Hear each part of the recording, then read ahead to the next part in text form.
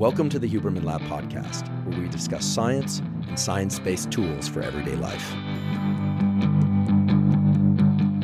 I'm Andrew Huberman, and I'm a professor of neurobiology and ophthalmology at Stanford School of Medicine. Today, my guest is Dr. Rhonda Patrick. Dr. Patrick is known to some of you as a podcaster and one of the premier educators in the landscape of mitochondria, metabolism, stress, and other aspects of brain and body health. Her podcast, Found My Fitness, is one of the premier podcasts in the world for disseminating knowledge about how the brain and body work and how we can use behavioral tools, micronutrients, supplements, and other protocols in order to maximize our immediate and long-term health. Dr. Patrick did her formal training in cell biology, exploring the links between mitochondrial metabolism, apoptosis, which is naturally occurring cell death, which is a healthy form of cell death that occurs in our brain and body throughout the lifespan, and cancer biology.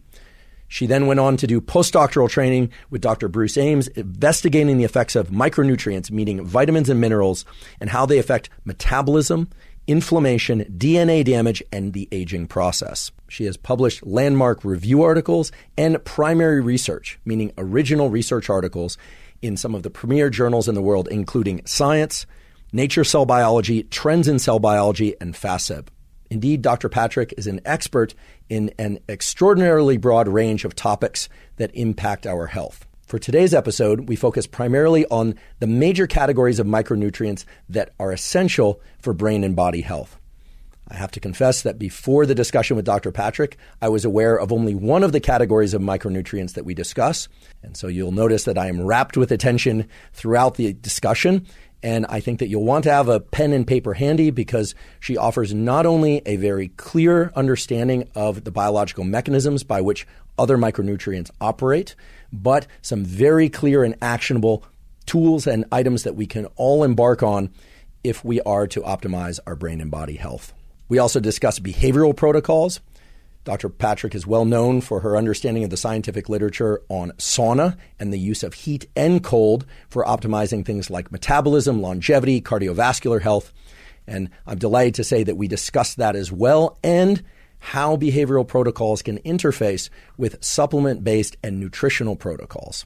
I'm confident that you'll learn a tremendous amount of information from Dr. Patrick, much of which is immediately actionable. And if you're not already following and listening to her excellent podcast, you'll absolutely want to do that. It's foundmyfitness.com is the website where you can get access to that podcast. It's also on Apple and Spotify and YouTube as Found My Fitness. Dr. Patrick also has a terrific newsletter that I recommend signing up for. It's foundmyfitness.com/newsletter is where you'll find it. And it includes research on fasting, micronutrients, sleep, depression, fitness, longevity, and far more, along, of course, with actionable protocols. I'm pleased to announce that the Huberman Lab podcast is now partnered with Momentous Supplements.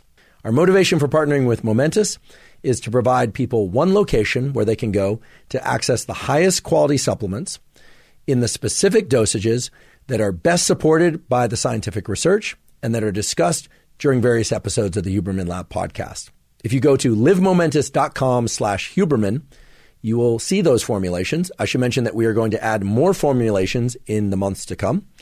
And you will see specific suggestions about how best to take those supplements, meaning what dosages and times of day, and in fact, how to combine those supplements with specific behavioral protocols that have been discussed on the podcast and are science supported in order to derive the maximum benefit from those supplements. And many of you will probably also be pleased to learn that Momentous ships not just within the United States, but also internationally.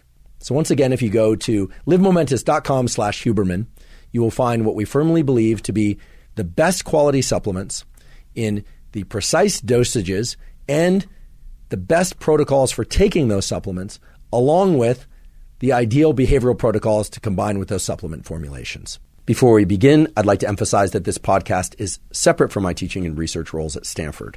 It is, however, part of my desire and effort to bring zero cost to consumer information about science and science-related tools to the general public. In keeping with that theme, I'd like to thank the sponsors of today's podcast. Our first sponsor is Athletic Greens. Athletic Greens is an all-in-one vitamin mineral probiotic drink. I've been taking Athletic Greens since 2012, so I'm delighted that they're sponsoring the podcast. The reason I started taking Athletic Greens and the reason I still take Athletic Greens once or twice a day is that it helps me cover all of my basic nutritional needs. It makes up for any deficiencies that I might have. In addition, it has probiotics, which are vital for microbiome health. I've done a couple of episodes now on the so-called gut microbiome and the ways in which the microbiome interacts with your immune system, with your brain to regulate mood, and essentially with every biological system relevant to health throughout your brain and body. With Athletic Greens, I get the vitamins I need, the minerals I need, and the probiotics to support my microbiome. If you'd like to try Athletic Greens, you can go to athleticgreens.com/Huberman and claim a special offer. They'll give you 5 free travel packs, plus a year's supply of vitamin D3 K2. There are a ton of data now showing that vitamin D3 is essential for various aspects of our brain and body health. Even if we're getting a lot of sunshine, many of us are still deficient in vitamin D3. And K2 is also important because it regulates things like cardiovascular function, calcium in the body, and so on. Again, go to athleticgreens.com/Huberman to claim the special offer of the 5 free travel packs and the year supply of vitamin D3 K2. Today's episode is also brought to us by Element. Element is an electrolyte drink that has everything you need and nothing you don't. That means the exact ratios of electrolytes are in Element, and those are sodium, magnesium, and potassium, but it has no sugar. I've talked many times before on this podcast about the key role of hydration and electrolytes for nerve cell function, neuron function, as well as the function of all the cells and all the tissues and organ systems of the body. If we have sodium, magnesium, and potassium present in the proper ratios, all of those cells function properly and all our bodily systems can be optimized. If the electrolytes are not present and if hydration is low, we simply can't think as well as we would otherwise. Our mood is off, hormone systems go off, our ability to get into physical action, to engage in endurance and strength and all sorts of other things is diminished. So with Element, you can make sure that you're staying on top of your hydration and that you're getting the proper ratios of electrolytes. If you'd like to try Element, you can go to drinkelement, that's lmnt.com/Huberman, and you'll get a free Element sample pack with your purchase. They're all delicious. So again, if you want to try Element, you can go to lmnt.com/Huberman. And now for my discussion with Dr. Rhonda Patrick. Rhonda, welcome. This has been a long time coming. Even longer than you know, because even before we discussed you coming on this podcast as a guest, I've been watching your content for a very long time. So I want to start off by saying thank you. You were the spearhead to break through from academic science to public education. So I consider you first in, and the rest of us are just in your wake. So thank you for that. It's been... Oh, that is so kind. Thank you. Thank you so much. Well, it's absolutely true. I am so excited to be here having a conversation with you. So. Thank you. Well, it's absolutely true. If anyone does their research, they will realize that the statement I just made is absolutely true, and there isn't even a close second. You know, any other public-facing educators that have formal science training and do regular posting of content came in several years after you initiated it. So we're all grateful. I have so many questions, but I want to start off with a kind of a new but old theme that you're very familiar with. So temperature is a powerful stimulus, as we know for biology. And you've covered a lot of material related to the utility of cold, but also the utility of heat. And as I learn more and more from your content and from the various papers, it seems that there's a bit of a conundrum in that cold can stimulate a number of things like increases in metabolism, brown fat, et cetera, et cetera. Hopefully you'll tell us more about those. But heat seems to be able to do a lot of the same things. And I wonder whether or not the discomfort of cold, deliberate cold exposure, and the discomfort of heat might be anchoring to the same pathway. So would you mind sharing with us a little bit about what happens when we get into a cold environment on purpose and what happens when we get into a hot environment on purpose? And I'm hoping that this might eventually lead us to some point of convergent understanding. So if you would. I would love to. Let's take a step back. And I think you brought up a really important point here. And I think that point has to do with the intermittent challenging of yourself and whether that is through, temperature changes like cold or heat, or through other types of stressors like physical activity, or perhaps even dietary compounds that are found in plants. These are things like polyphenols or flavonols. Humans were, we evolved to intermittently challenge ourselves. And before we had Instacart, where you could basically just get your food delivered to you, before the Industrial Revolution, occurred, we were out hunting. And I say we, not us, but humans. We were out, gathering, we were moving, and we had to be physically fit. You couldn't, catch your prey if you were a sedentary slob, right? You were moving and you had to pick your berries, you had to move. And so physical activity was a part of everyday life. And caloric restriction or intermittent fasting was also a part of it. This is another type of challenge. We didn't always, have a prey that we caught, or maybe temperatures were such that, there was nothing for us to gather, right? So food scarcity was something common, as well as eating plants. So getting these compounds that I mentioned. So these are all types of stress, intermittent challenges that activate genetic pathways in our bodies. These are often referred to in science as stress response pathways because they respond to a little bit of stress. Physical activity is strenuous. Fasting is a little bit stressful. Heat, cold, these things are all types of little intermittent challenges. And there is a lot of crosstalk between these stressors and the genetic pathways that they activate. And these genetic pathways that are activated help you deal with stress. And they do it in a way that is not only beneficial to help you deal with that little stressor, exercise or heat, it stays active and it helps you deal with the stress of normal metabolism, normal immune function happening, just life, aging, right? So this concept is referred to as hormesis, right? This is a little bit of stressful challenge that activates these stress response pathways in a beneficial way that is a net positive that actually, it has a very profound antioxidant, anti-inflammatory response, or whatever the response is. It could be the production of more stem cells. These are cells that help regenerate different cells within tissues, or something like autophagy, which is a process that can clear away all the gunk inside of our cells, pieces of DNA, protein aggregates. So you'll find that these stress response pathways are activated by a variety of stressors. So for example, one pathway is called heat shock proteins. And as their name would apply, one would go, oh, they're activated by heat. Well, correct. They are activated very robustly by heat, and we can talk about that. But, you can eat a plant like broccoli sprouts, which is high in something called sulforaphane. This is a compound that is sort of like a hormetic compound, or as David Sinclair likes to say, it's a xenohormetic compound. I love that term. And it activates heat shock proteins, among other things. It also activates a very powerful detoxification pathway called NRF2, which helps you detoxify things like carcinogens that you're exposed to. Well, guess what? Heat activates that. So what I'm getting at is there is overlap. Like cold also activates heat shock proteins. You're like, really? Cold? Yes, it activates. These are stress response pathways, and they are activated by various types of stressors. Now, you're going to more robustly activate heat shock proteins from heat versus cold, but there is some overlap. So I think that sort of forms a foundation there. Yeah, that's very helpful. And, it brings to mind in the context of the nervous system, I always tell people, you only have a small kit of neurochemicals to work with.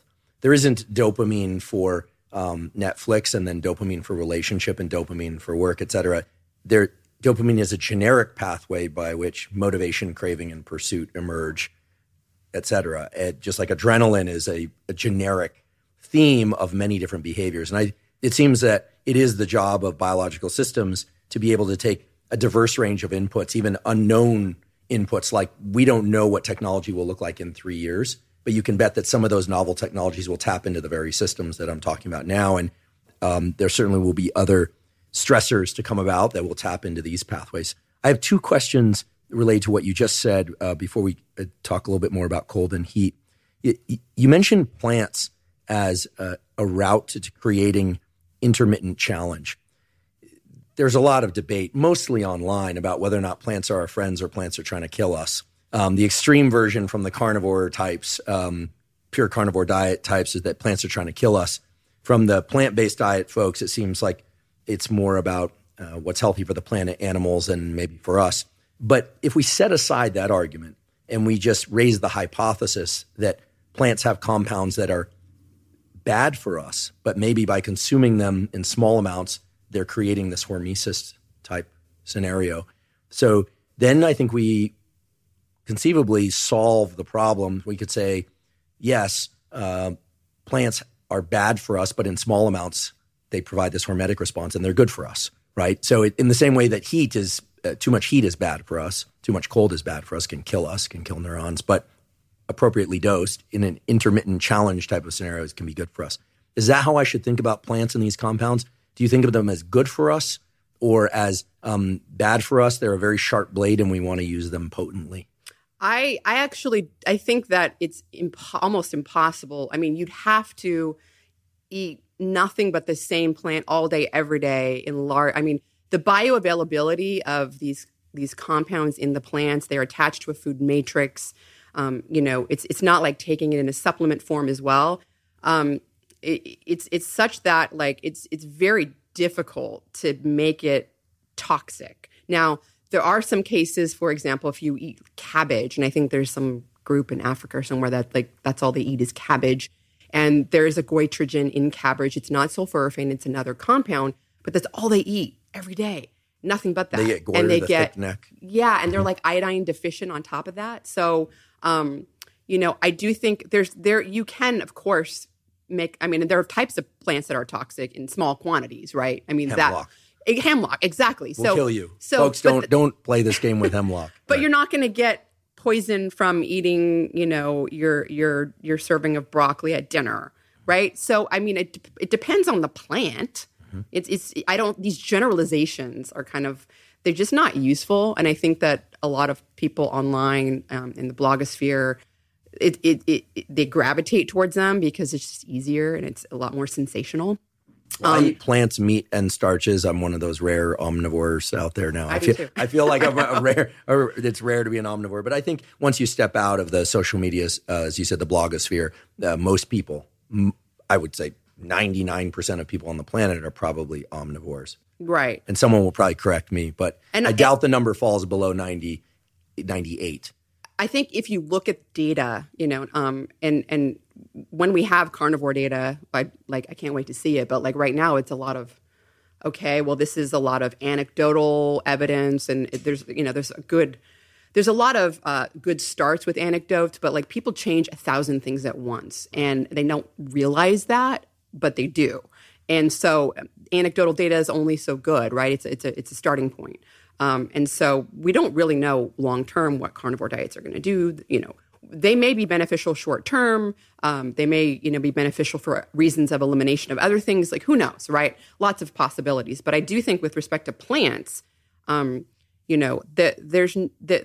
there's so much evidence. Like, for example, sulforaphane is one that I really like because there's just evidence that sulforaphane is a very powerful activator of the NRF2 pathway. And this is a pathway that regulates a lot of genes, and a lot of genes that are related to like glutathione production, genes that are involved in detoxifying compounds that we're exposed to from our food, like heterocyclic amines. In fact, there have been GWAS studies. So these are these are studies that are genome-wide associated studies for people listening that aren't familiar. People have a variety of versions of genes. And we have a gene that's able to make heterocyclic amines to basically detoxify it so it's not as harmful.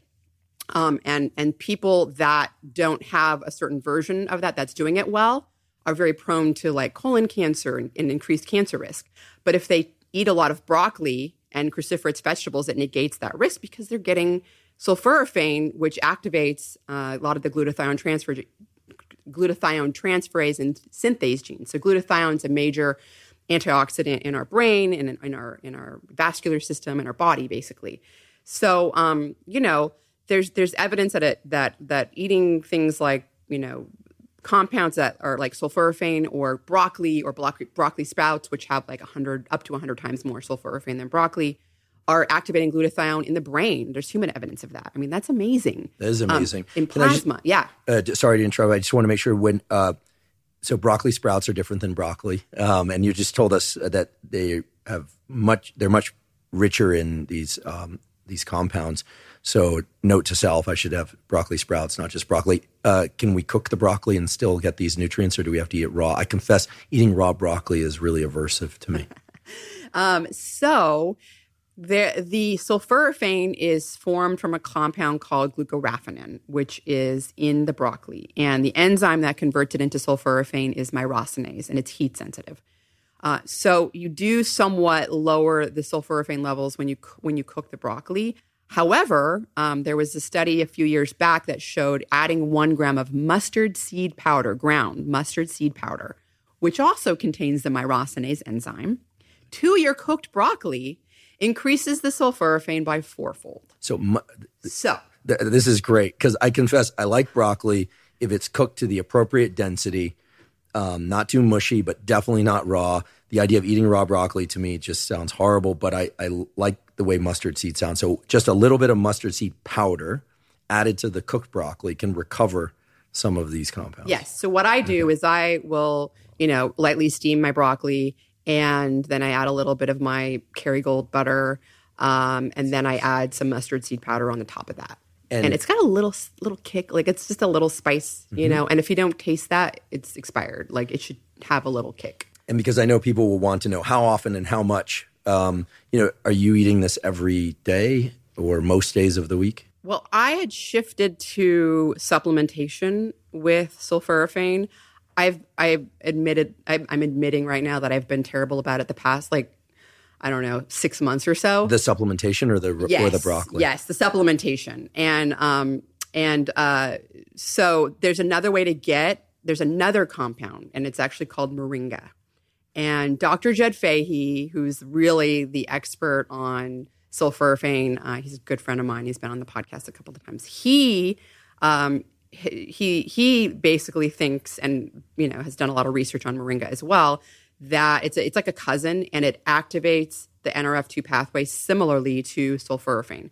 And so I've been buying this Cooley moringa powder. I don't have any affiliation with them. Cooley is a brand. Cooley is the brand. That you have no affiliation to. I have no affiliation. Okay. But Jed Fahey has researched it like that specific brand. And so it's legit. It's legit. It's science backed. Yeah. In terms of actually containing moringa and activating NRF2. And I add it to my smoothies. So that's what I've been doing. What are some dose ranges? And of course, we give the usual recommendations that people should talk to their physician, et cetera, et cetera. But if people are going to, what do you take? That's always the let's take the David Sinclairian approach. Where he'll talk about what he does as a way to deal with this. And of course, everybody's different and should, in all seriousness, anytime you add or delete something from your consumption, should consult some trusted healthcare professional, trusted by you. What do you recall the dosages? I do a big heaping tablespoon. So moringa, Cooley moringa. It sounds like a song. It's with a K. I know. But for people also listening, it's like, well, why would I do that? I mentioned the glutathione in the brain. I mentioned it in plasma. It's been shown to lower DNA damage in people and white blood cells. It's also been shown, there's been several different studies in China. In China, there's a lot of air pollution. And I mentioned that, it's a very powerful activator of NRF2. And I know you're familiar with NRF2, but NRF2 is it's your transcription factor that it is binding to a little specific sequence in a variety of different genes. And it's turning them on, or in some cases, turning them off. It's regulating what's being activated or what's not being activated or being turned off. And some of the genes are basically these detoxifying pathways. We talked a little bit about the glutathione, but there's also ones that are involved in airborne carcinogens like benzene. So benzene is found in air pollution. Cigarette smoke. If you're smoking cigarettes still, please try to quit. Yeah, you're mutating your DNA. It's to say nothing of the lung cancer, you're mutating your DNA. And heart disease risk.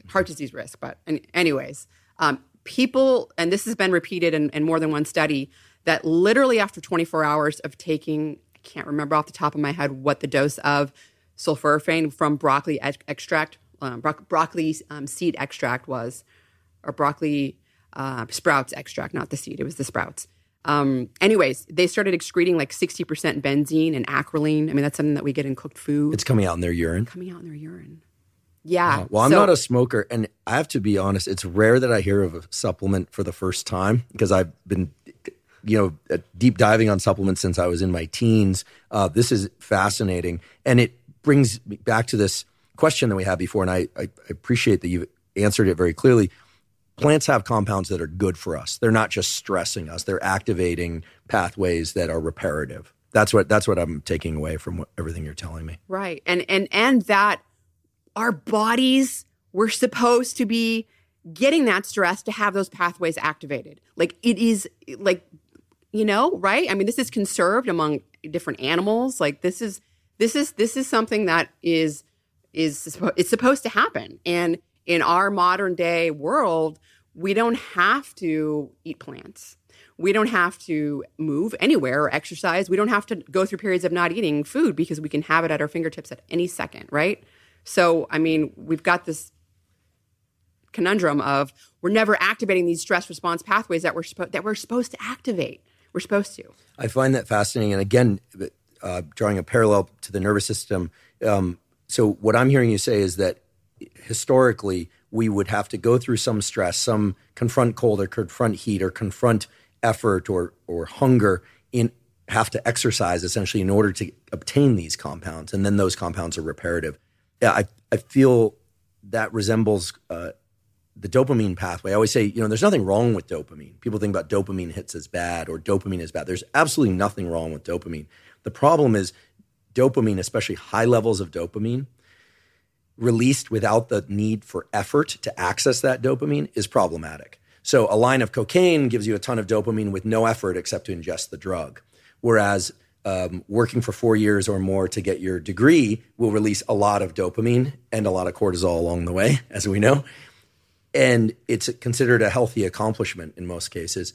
A tremendous amount of, we're approaching the spring and there'll be a lot of graduations. Weddings are coming up now that the pandemic is kind of hopefully slowing. And there'll be a lot of dopamine. High levels of dopamine are great, but only after the effort of having done something in order to access it. And so that's what I'm taking away from what you're saying, is that we need to go through this the different types of intermittent challenge, and we are rewarded with particular compounds that are reparative, both for the challenge, but then make us stronger. Hormesis really is, it seems, a case of what doesn't kill us makes us stronger. So you mentioned... Can I add to that one thing you just said? Because this has been shown with, for example, sulforaphane in animal studies. You precondition, give the animal sulforaphane, and then you expose them to hypoxia or some kind of ischemic stroke condition, whatever they do to induce that. And the sulforaphane, it basically protects them. They're preconditioned and their stress response pathways are primed. And so when they're then exposed to the ischemic stroke, their outcomes are so much better than the animals that didn't get the sulforaphane 48 hours before or whatever it was. And this has been shown in multiple animal studies with sulforaphane specifically in the brain. I know Mark Mattson, Dr. Mark Mattson, he's often thought of as the intermittent fasting king, but he's a neuroscientist, and he did publish some work and talks about sulforaphane as well. I'm really glad you brought that up, that example up, because many of the questions I get on social media and elsewhere are about traumatic brain injury, and TBI is just one example. And people always think, sports, it's football. Whenever you say TBI, people always think football. And I just want to take a moment to editorialize. 90% or more of traumatic brain injury is construction work, at-home accidents. Football players hockey players martial artists are a tiny fraction of the people who have TBI and concussion of various kinds. It just so happens that within those communities, many of them, 75% or more, experience those. So it's salient within those communities, but concussion is prominent. People are always asking, what can I do in order to offset brain injury? I had a concussion 2 years ago. What can I do? And it's been a tough question because we really don't have anything for them. I mean, you tell them sleep well, eat well, exercise, but it sounds like some of these reparative pathways either should be explored in the context of brain injury, or I'm guessing are being explored in the context of brain injury. Yeah. So a couple of things there. One is that, traumatic brain injury, it's terrible, but it's so interesting because it's also like literal real-time brain aging. You're able to accelerate it and understand. So I often think of, when I think of traumatic brain injury, I think of so much overlap between Alzheimer's disease and dementia and these neurodegenerative diseases, because there are a lot of similarities there, and so sulforaphane, I personally think, and I do think there's been some animal research with TBI, and sulforaphane, mostly preconditioning rather than treatment.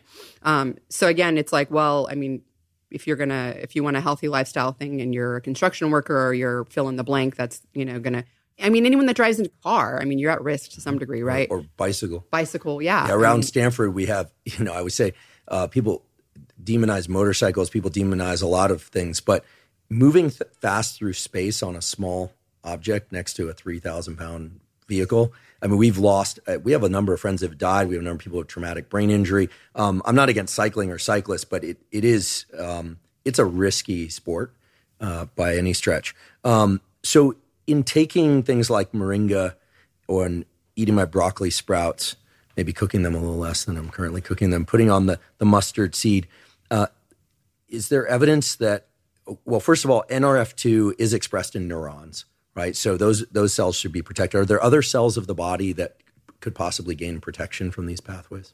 Well, lungs for one, but just even in plasma cells, I think it's NRF2 is pretty ubiquitously expressed. Liver, so there's so many animal studies that have looked at all those things. I try to kind of gravitate towards human ones because it's a lot more relevant.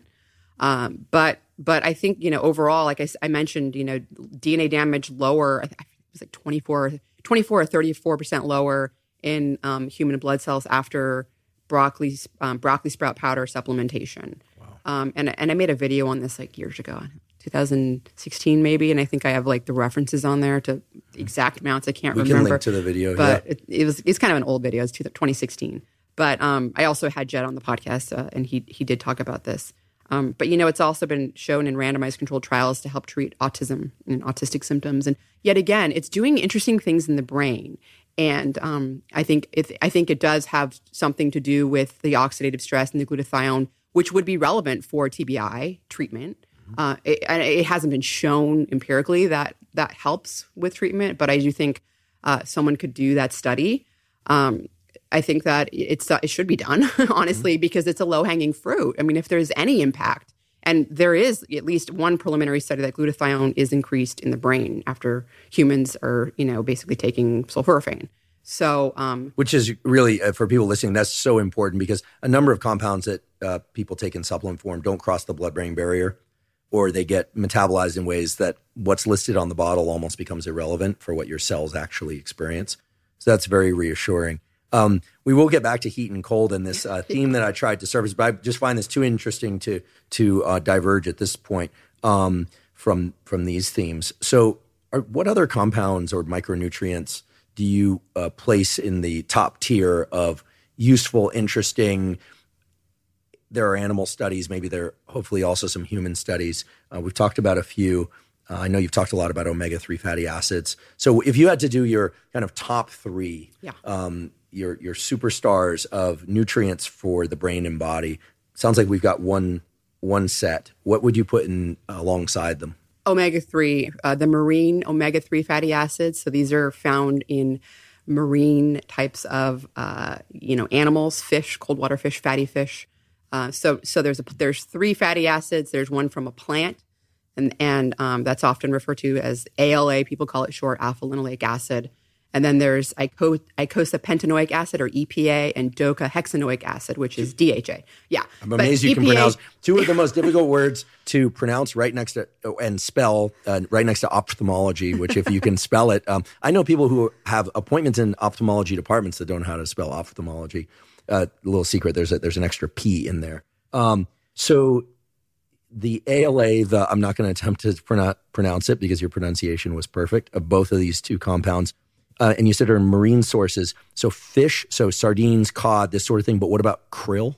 I've seen krill oil, and there was a few years back, people were saying krill is a better source for omega-3s than is fish oil. I took some krill oil capsules.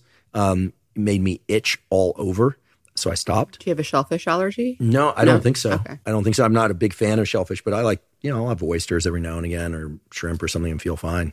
So. Yeah, we can talk about sources. So krill is a source mostly of a type of DHA and EPA that's in phospholipid form. So it's a phosphatidylcholine omega-3 fatty acid. And that's different than most of the, well, if we're talking about fish oil supplements, that's a different story. But if you're talking about comparing fish to eating krill, like we're talking about the I foods. would never eat krill. Okay, are we talking about the supplements? Okay, so yes, fish I oil apologize. supplements. Yeah, krill supplement versus fish oil supplement. And if it fits in the conversation, talking about great sources of omega-3s in their whole form, I have a bad feeling you're going to tell me sardines. Sardines are they're awesome. Anyways, except for the taste and for the potential contaminants, mercury I think was one. No, it was mercury. And Joe was telling me about, like, he used to eat sardines every day. Joe Rogan was telling me that he used to eat sardines every day, and then he had like really high mercury levels, and I was really shocked because sardines are like, low in the fish group. So they're the higher up you get, like swordfish and sharks, like really high mercury because they're eating all the other fish, right? But I think some brands, and if you look at like Consumer Lab, it's like a third-party site that I'm not affiliated with, but I use them because they do a lot of analysis of different foods and supplements, and so you can look at like some of their sardines, and they have a list of like ones that are pretty decent. But anyways, back to your question about fish oil supplements versus krill oil supplements. So one of the major differences is that fish oil supplements, if you get a high quality one, it's in a triglyceride form. So you've got like a glycerol backbone with 3 fatty acids, and that's attached, and those are either DHA or the EPA. And or if you have a lower quality fish oil supplement, then you have what's called ethyl ester form. And typically, the reason for that is it's when fish oil is purified, it's run through this column with alcohol or something. They cleave it off the glycerol backbone, and then it's just kind of easier to leave it like that than like re-esterifiing it, which costs more money. So you can get it in ethyl ester form, which isn't as bioavailable. And in fact, if you don't take it with food, you're going to be in trouble. You're not going to absorb much of it at all. Would you see this on the packaging? Is it going to say it's in this ethyl form? Some fish oil brands will put it on their website, perhaps on their packaging, but most of the time you'll have to dig for it on the website and or call them. But I think for the most part, ones that are like higher end will market it like triglyceride form. And it's not that ethyl ester is bad; it just means take it with food. So one of the major prescription omega-3s out there is both of them actually. Lavazza, which is a mixture of DHA and EPA, as well as Vasipa, which is a highly purified EPA. These are both prescribed by physicians to patients with hypertriglyceridemia, so high triglycerides, among other things. I think maybe dysregulation of lipids as well. This is amazing. So, for people, so these are prescription drugs that are essentially very high potency purified omega-3s, but they're given to people for lipid issues. So this is the treatment of issues with fat metabolism by giving people fat. Yes. Just to really, I just want to push home, again, I'm not carnivore, keto or anything, I'm an omnivore, but to just push home that one thing that's so wonderful that you've done over the years and that you continue to do is to move away from these very broad sweeping statements about, fat is bad. I mean, here's a case where we're saying fat is not only good, it can be used to combat issues with fat metabolism. And then fats are not just one thing, they're many things. So anyway, I just want to put a little highlighter and a point of appreciation there and make sure that people are sensitized to the fact that if you hear that fat is bad, you have to ask what kind of fat, right? And here we're talking about these omega-3s. Okay, so the triglyceride form can be taken with or without food. And there's the prescription forms. I don't know if I can get a hold of the prescription form unless you have high triglycerides, or I have a friend with high triglycerides. No, it's illegal, folks. Don't share prescription drugs. But, or you talk to your doctor and you say, "I'm already taking this from." I mean, I don't know how it works. Anyways, what's the dosage that you recommend people get? One way or another. All right. Okay, so the dosage that physicians prescribe for high triglycerides, for example, is 4 grams a day. 4 grams of EPA? Of the Vasipa. I think Lavazza is also prescribed at 4 grams a day. And You can get either of those from your physician. My father-in-law just got one of them prescribed because we were buying our own omega-3 for years and years. It's like, hey, you can actually get this and health insurance can cover it. And it's a really purified form, but you have to take it with food. That was the bottom line. I've totally gone on tangents, but you're asking more interesting questions anyway. So, well, normally I ask about mechanism and then I talk about protocols, but in the or the why, I mean, but we haven't gotten there yet. But I think that, and we definitely will get there. But I think a number of people nowadays are just really excited about what they can do for their health, and so here we're just raising the importance of omega-3s, and then we'll definitely get to the why and the underlying mechanism. I think 4 grams is, and in fact, Bill Harris, Dr. Bill Harris he's just one of the pioneers on omega-3 fatty acid research. He was on our podcast last August. And he was saying the reason FDA chose that was literally just because how much they could get people to take. It wasn't like an upper end, this is not anything above that is unsafe. That wasn't the case. It was just purely cost and compliance, so what they can get into a pill, the amount they can get, and how many pills they can get people to take. Yeah. I'm smiling because our good friend Sachin Panda at the Salk Institute, who's done a lot of important work on intermittent fasting and other incredible work on circadian rhythms, et cetera. When I was talking to him in preparation for an episode on intermittent fasting, I said, why the 8-hour feeding window? And he said, well, the graduate student who ran those studies had a partner, I think it was a girlfriend, as I recall. I hope I didn't get that backward. And the partner said, listen, you can be in lab 10 hours a day, but you can't be in lab 14 hours a day if you want this relationship to work. And so it was 8 hours of feeding window plus some measurements, and time to walk into the lab, park the car, et cetera. And so the 8-hour feeding window that everyone holds so holy was actually just born out of this relationship between these two graduate students. Had they been single, I was single all through graduate school, or most of it anyway, and I lived in the lab. So if it had been me, we'd all be intermittent fasting would mean eating 14 hours a day. That was a joke, not a good one, but just want to make clear I'm joking. But the point that you're making is a really good one, that the 4 gram amount is not a threshold based on anything except the threshold of people's willingness to actually take the stuff. So, and I think that's important for people to hear, because so often we hear the 8-hour feeding window, 4 grams of EPA, 150 minutes of cardio. And it's really a question of what you can reasonably do in a study. So I take 4 grams a day. I take 2 grams in the morning, and I take 2 grams in the evening. I take my EPA in the morning, and I take my DHA in the evening. You split them. I do. I don't think it's necessary. Not necessarily.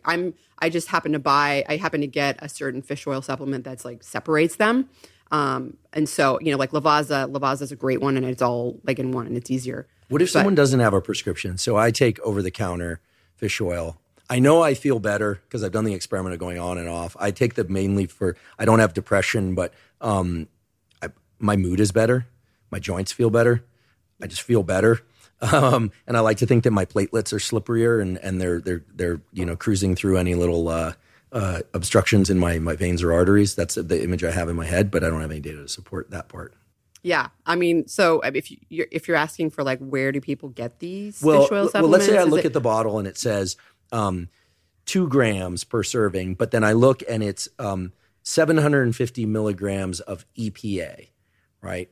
Or 1,000 milligrams of EPA. Let's say half of it is EPA. Then do I want to hit a threshold of EPA or a threshold of what's listed on the bottle, right? On the front of the bottle. And because my understanding is that we need to hit a threshold level of EPA in order to derive these important benefits. I think 2 grams is a good threshold. Now, the International Fish Oil Standards, IFSO, they have a website where they do third-party testing of a ton of different fish oil supplements from around the world.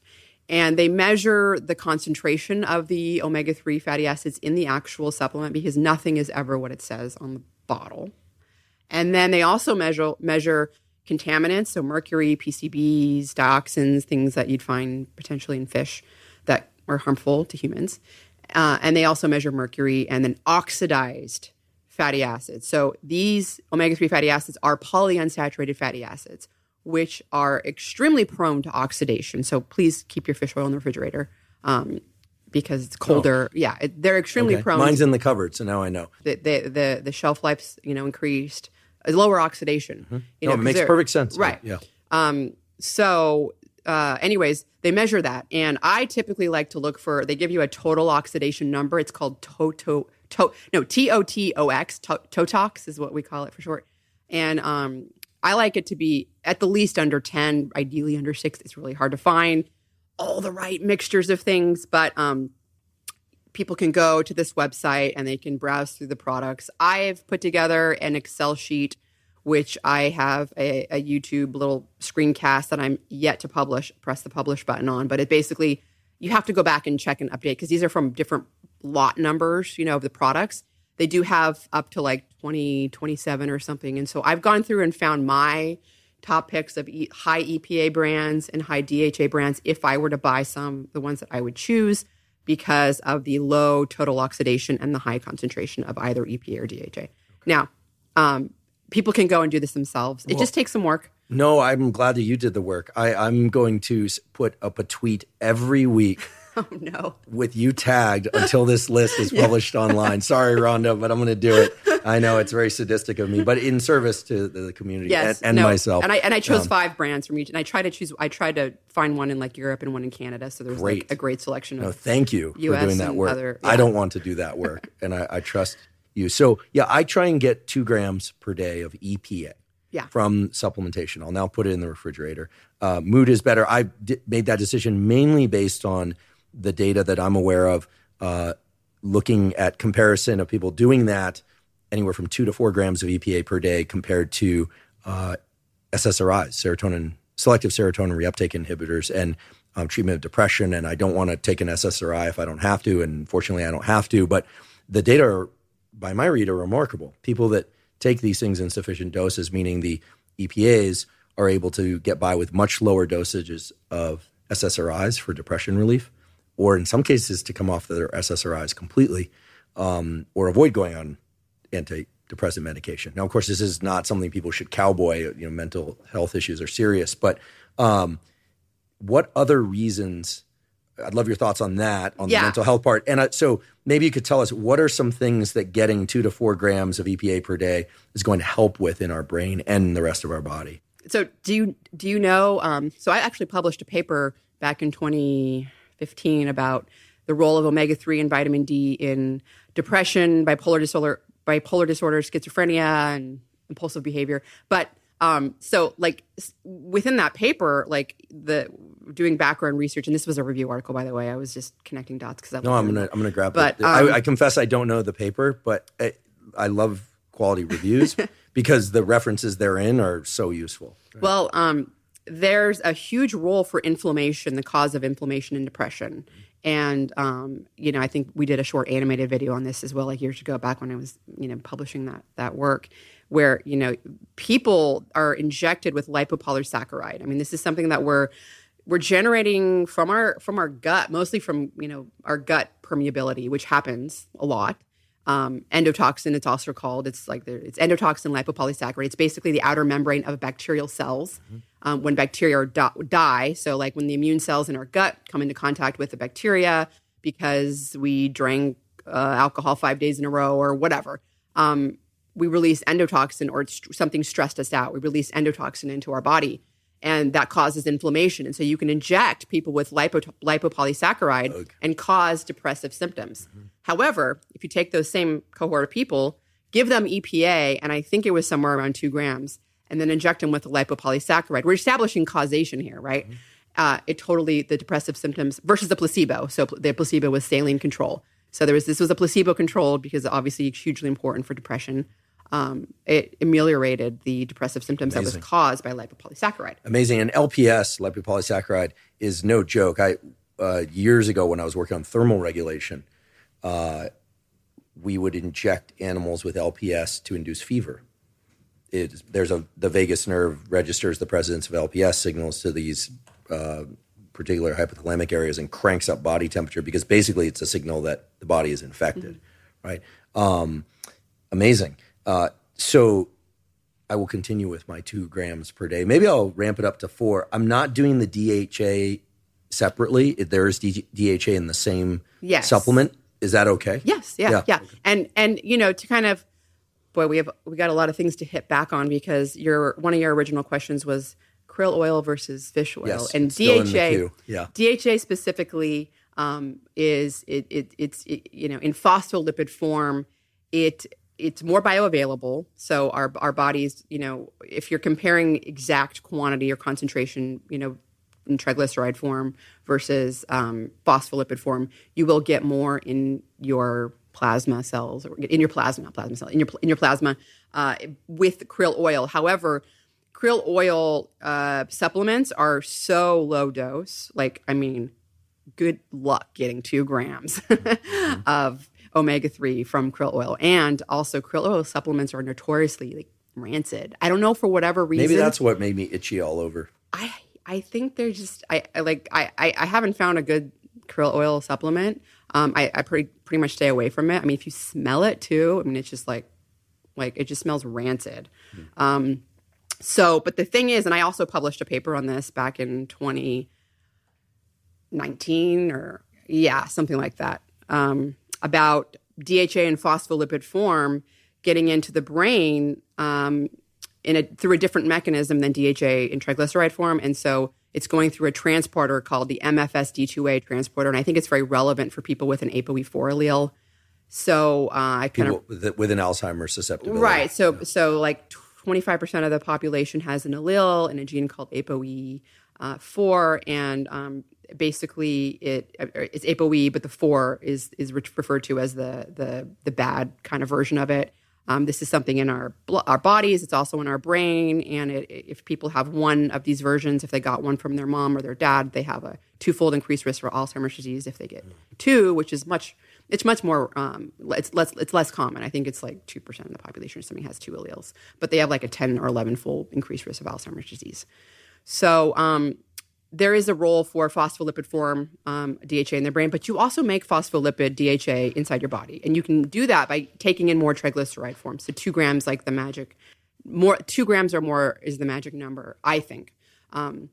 So kind of back to the why for fish oil. And I personally think it is one of the most powerful anti-inflammatory things, dietary lifestyle things that we can get relatively easily, that is going to powerfully modulate the way you think, the way you feel, and the way you age. And a variety of different types of studies kind of led me to that conclusion. A variety of observational studies. So there's been lots of work by Dr. Bill Harris and his collaborators looking at what it's called the omega-3 index. So this is actually the omega-3 level in red blood cells. So red blood cells turn over about every 120 days. So it's a long-term marker of omega-3 status. This is very different from 99.9% of any study you see or any lab that you go to get your omega-3 levels tested. You're getting your plasma phospholipid levels tested, which is kind of you can think of it as, what did I eat a couple of days before? Oh, I had fish. My omega-3 levels are great, but did you eat fish like that every week? Or was it you went out to dinner? So it's not a great biomarker for long-term omega-3 status. It's kind of like the, fasting blood glucose levels versus the HbA1c, which is a long-term marker, right, of your blood glucose levels. So the omega-3 index, he's done a variety of studies, observational studies. So for people listening, these are studies that are obviously flawed because they're not establishing causality. They're, you're looking at people's lifestyles. But in the case of Bill Harris's work, he's measuring something. So he's measuring the omega-3 index. And he's measuring the omega-3 index in people and then looking at their mortality risk, for example, or their cardiovascular disease risk. And what he has found is that first of all, standard American diet has omega-3 index of 5%. Japan, by contrast, has an omega-3 index of around 10 to 11%. Big difference there. And they also have about a 5-year increased life expectancy compared to people in the U.S. And do you think that's mainly due to their fish intake, seafood intake? So what he showed was, I think it's a big part of it. Mm-hmm. I mean, you can't always say it's the only thing, but what he showed in his data was that and I think it was Framingham's study where he looked at the omega-3 index in people that had a omega-3 index of 4% or lower, so close to what the standard American is, but a little bit lower. They had a 5-year decreased life expectancy compared to people that had an 8% omega-3 index. And so big difference there, right? 5 years life expectancy. But here's the really interesting thing, Andrew.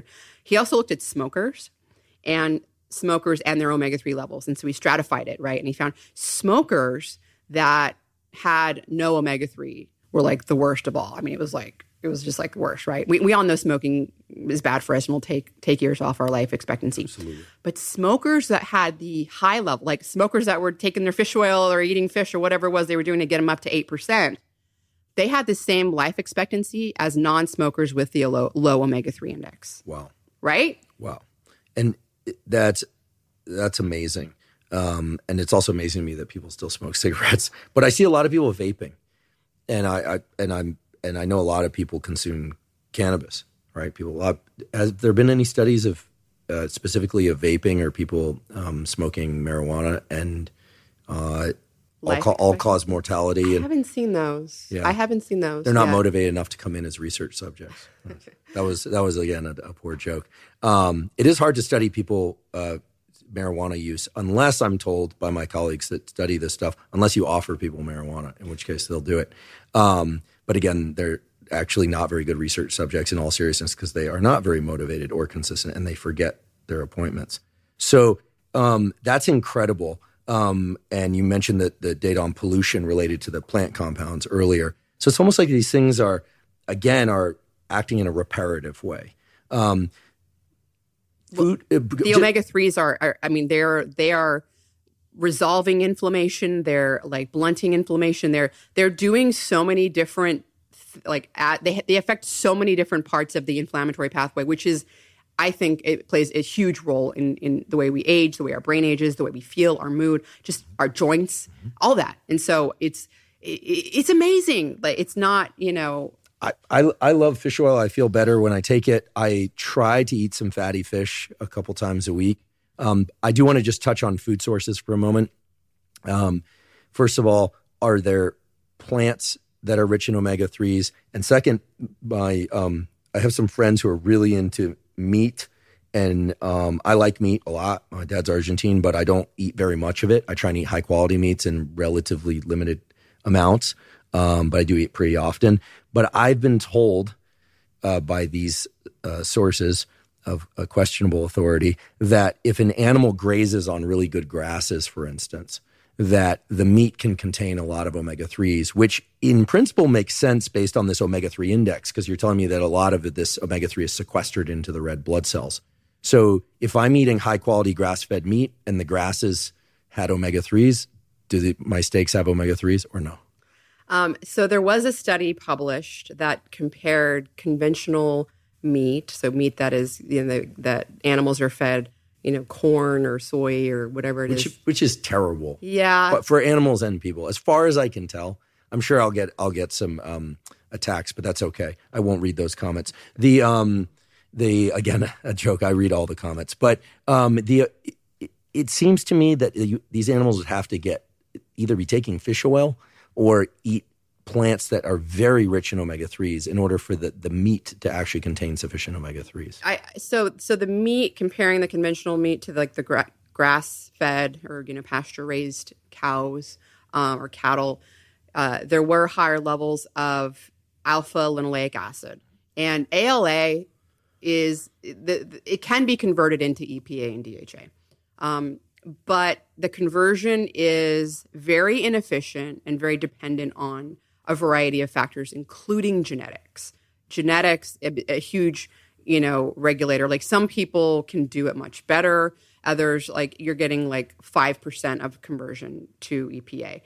Estrogen is a major regulator of making that more efficient. And it makes sense because pregnancy, when your estrogen just goes through the roof. I mean, these omega-3 fatty acids play a very important role in brain development. So women are supposed to be converting any ALA they can into the longer chain omega-3 fatty acids, right? So estrogen does affect that, But I would say plant sources. So if you're looking for the ALA, plant sources would be, walnuts, flax seeds. Those are probably the highest. But if a person is a vegan or a vegetarian, their best bet is to actually get microalgae oil. And you can supplement with microalgae oil because microalgae do make the DHA. And so that would be a better source for people that are vegetarian and vegan rather than doing the flaxseed oil because of that conversion inefficiency, the enzymes that convert ALA into EPA and DHA. Again, it's inefficient. And then for people that eat fish, sardines, you said. Salmon, and you have to eat the skin, as I understand. You don't have to, but okay. It's good. It's rich with the oil. Yeah, and the reason I say I think the best would be wild Alaskan salmon versus the farm raised because the farm raised, again, they're feeding them corn. They're feeding them like grain and stuff. Really? And then they give them astaxanthin. So astaxanthin is a carotenoid. It's the carotenoid that's in things like krill crustaceans that make their red pigment. Yeah, it's also being used now as a supplement, and there's a prescription form to try and rescue some age-related vision loss because of the role of the vitamin A pathway and photoreceptors. Yeah. Well, actually the carotenoids themselves, so like lutein, zeaxanthin, they're really good at sequestering singlet oxygen, which is damaging, right? To as we age, they because the retinal cells, the cells of the eye are so metabolically active, they accumulate a lot of reactive oxygen species, and mitochondrial repair and limiting reactive oxygen species is a major theme of trying to rescue vision. I think that's a whole other podcast and story. There's some really interesting data now on the use of red light to try and trigger these pathways. I've seen some. Glenn, that's my good friend of many years and amazing scientist, Glenn Jeffrey's lab at University College London. We should talk about that at some point, if not today. I saw that study, like 2020, was it? And now they have a second study. Oh, do they? It's looking real. I mean, they're cautious. They're appropriately British and cautious about it. I always joke if those studies had been done over here, everyone would already know about it. Glenn is a very conservative guy, but they've done this stuff now in pigs and rodent models, and now also 2 studies in humans. It's looking pretty interesting. So sardines, but also anchovies. By the way, I hate all the food items that I'm describing. I can barely tolerate salmon. I don't like fish at all. Actually, I like live fish. I had fish tanks when I was a kid. I just don't. No, I find fish, unless it's in sushi form, I find it absolutely repulsive. And I don't know why. I probably have some mutation. So raw fish is actually higher in mercury than cooked. Okay, well, that's good. Now, I don't really like sushi that much anyway. You're giving me great reasons to not eat fish, but except I should eat these other fish sources or supplement more heavily. That's the message I'm getting. I eat sardines. My like every day, my like first meal almost is like a can of sardines and an avocado with like. Avocado is good. I love it. Yeah, with a little bit of lemon and then some little hot sauce, Does avocado have omega-3s? Avocado is very good in monounsaturated fat. It's not really high in polyunsaturated fat. Okay. Omega-3 really, it's either the DHA and EPA that's in the marine sources, fish, or it's the plant ALA source, which is like the flaxseed or the walnuts. Yeah. It's rough. All these companies now are making these plant-based products that taste like meat. My wish is that they would just make a fish that tastes like a steak. But that's the fish come out albino, the ones that they farm raise, because they don't eat any of the. I'm joking. I don't want a genetically modified fish that tastes like a steak. Although I love the taste of steak. The point here is that if one doesn't see themselves regularly consuming these fish sources of omega-3s, it seems to me that the only way to really get them is from supplementation. And supplementation is a good way to get a high dose. And to get back to your dose point, there was a couple of studies that basically, I think there was some way they showed that people that are in the 4% omega-3 index range, in order to get to the 8%, right, the 5-year increased life expectancy, if we're comparing the two groups, was to supplement with at least 2 grams. It was about 2 grams a day. And I think it was a little bit less if it was triglyceride form, but I think 2 grams is a good, safe number. So most Americans that are not eating a lot of fish and they're not supplementing are probably around a 4 to 5% omega-3 index. And to get to the 8%, and I think that's a good empirical way of thinking about it, right? Okay, well, I want to get to that 8%. By the way, I'm almost 16% omega-3 index. Yeah, I was going to ask about testing. Yes.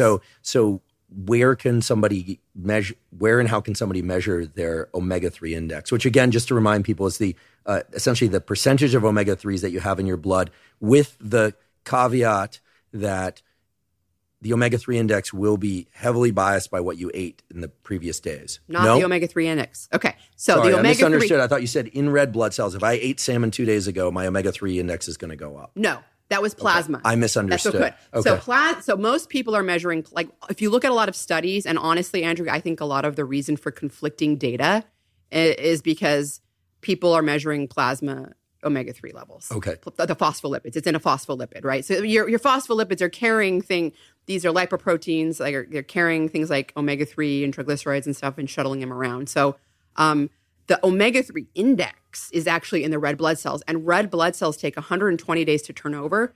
So if you're going to do a baseline test, if you want to know before supplementing what your level is, you have to wait 120 days before doing the second test after supplementing to know how much you went up, because that's how long it takes for your red blood cell to turn over. So the omega-3 index, Bill Harris has a company that he co-founded. It's called Omega Quant, and they measure the omega-3 index. They have a variety of different index tests. You can do like a basic one or a little more advanced. This is from a blood draw. It's a little blood spot thing. Yeah. Yep. And, like he uses the money to like funnel back into doing lipid research. So he's like out there doing all sorts of interesting studies on omega-3s. So it's great. But the omega-3 index is great. I think that honestly, more people and more researchers should be using it, because the conflicting data, it always comes down to what we're measuring, the sensitivity of it. Are we even measuring anything? So, you're giving someone 500 milligrams of DHA and you don't see any effect. Well, did you measure what their levels were? And did you measure the omega-3 index? Mm-hmm. There's all sorts of problems with randomized controlled trials. And I think that we need to, as scientists, we need to come together and make some progress. I mean, let's all talk to each other. Mm-hmm. Let's figure things out. This test is out there. It should be used. It should be used not just by Bill's group, but everyone. Yeah. Well, and I'm learning so much from you, and I agree we need more collaboration.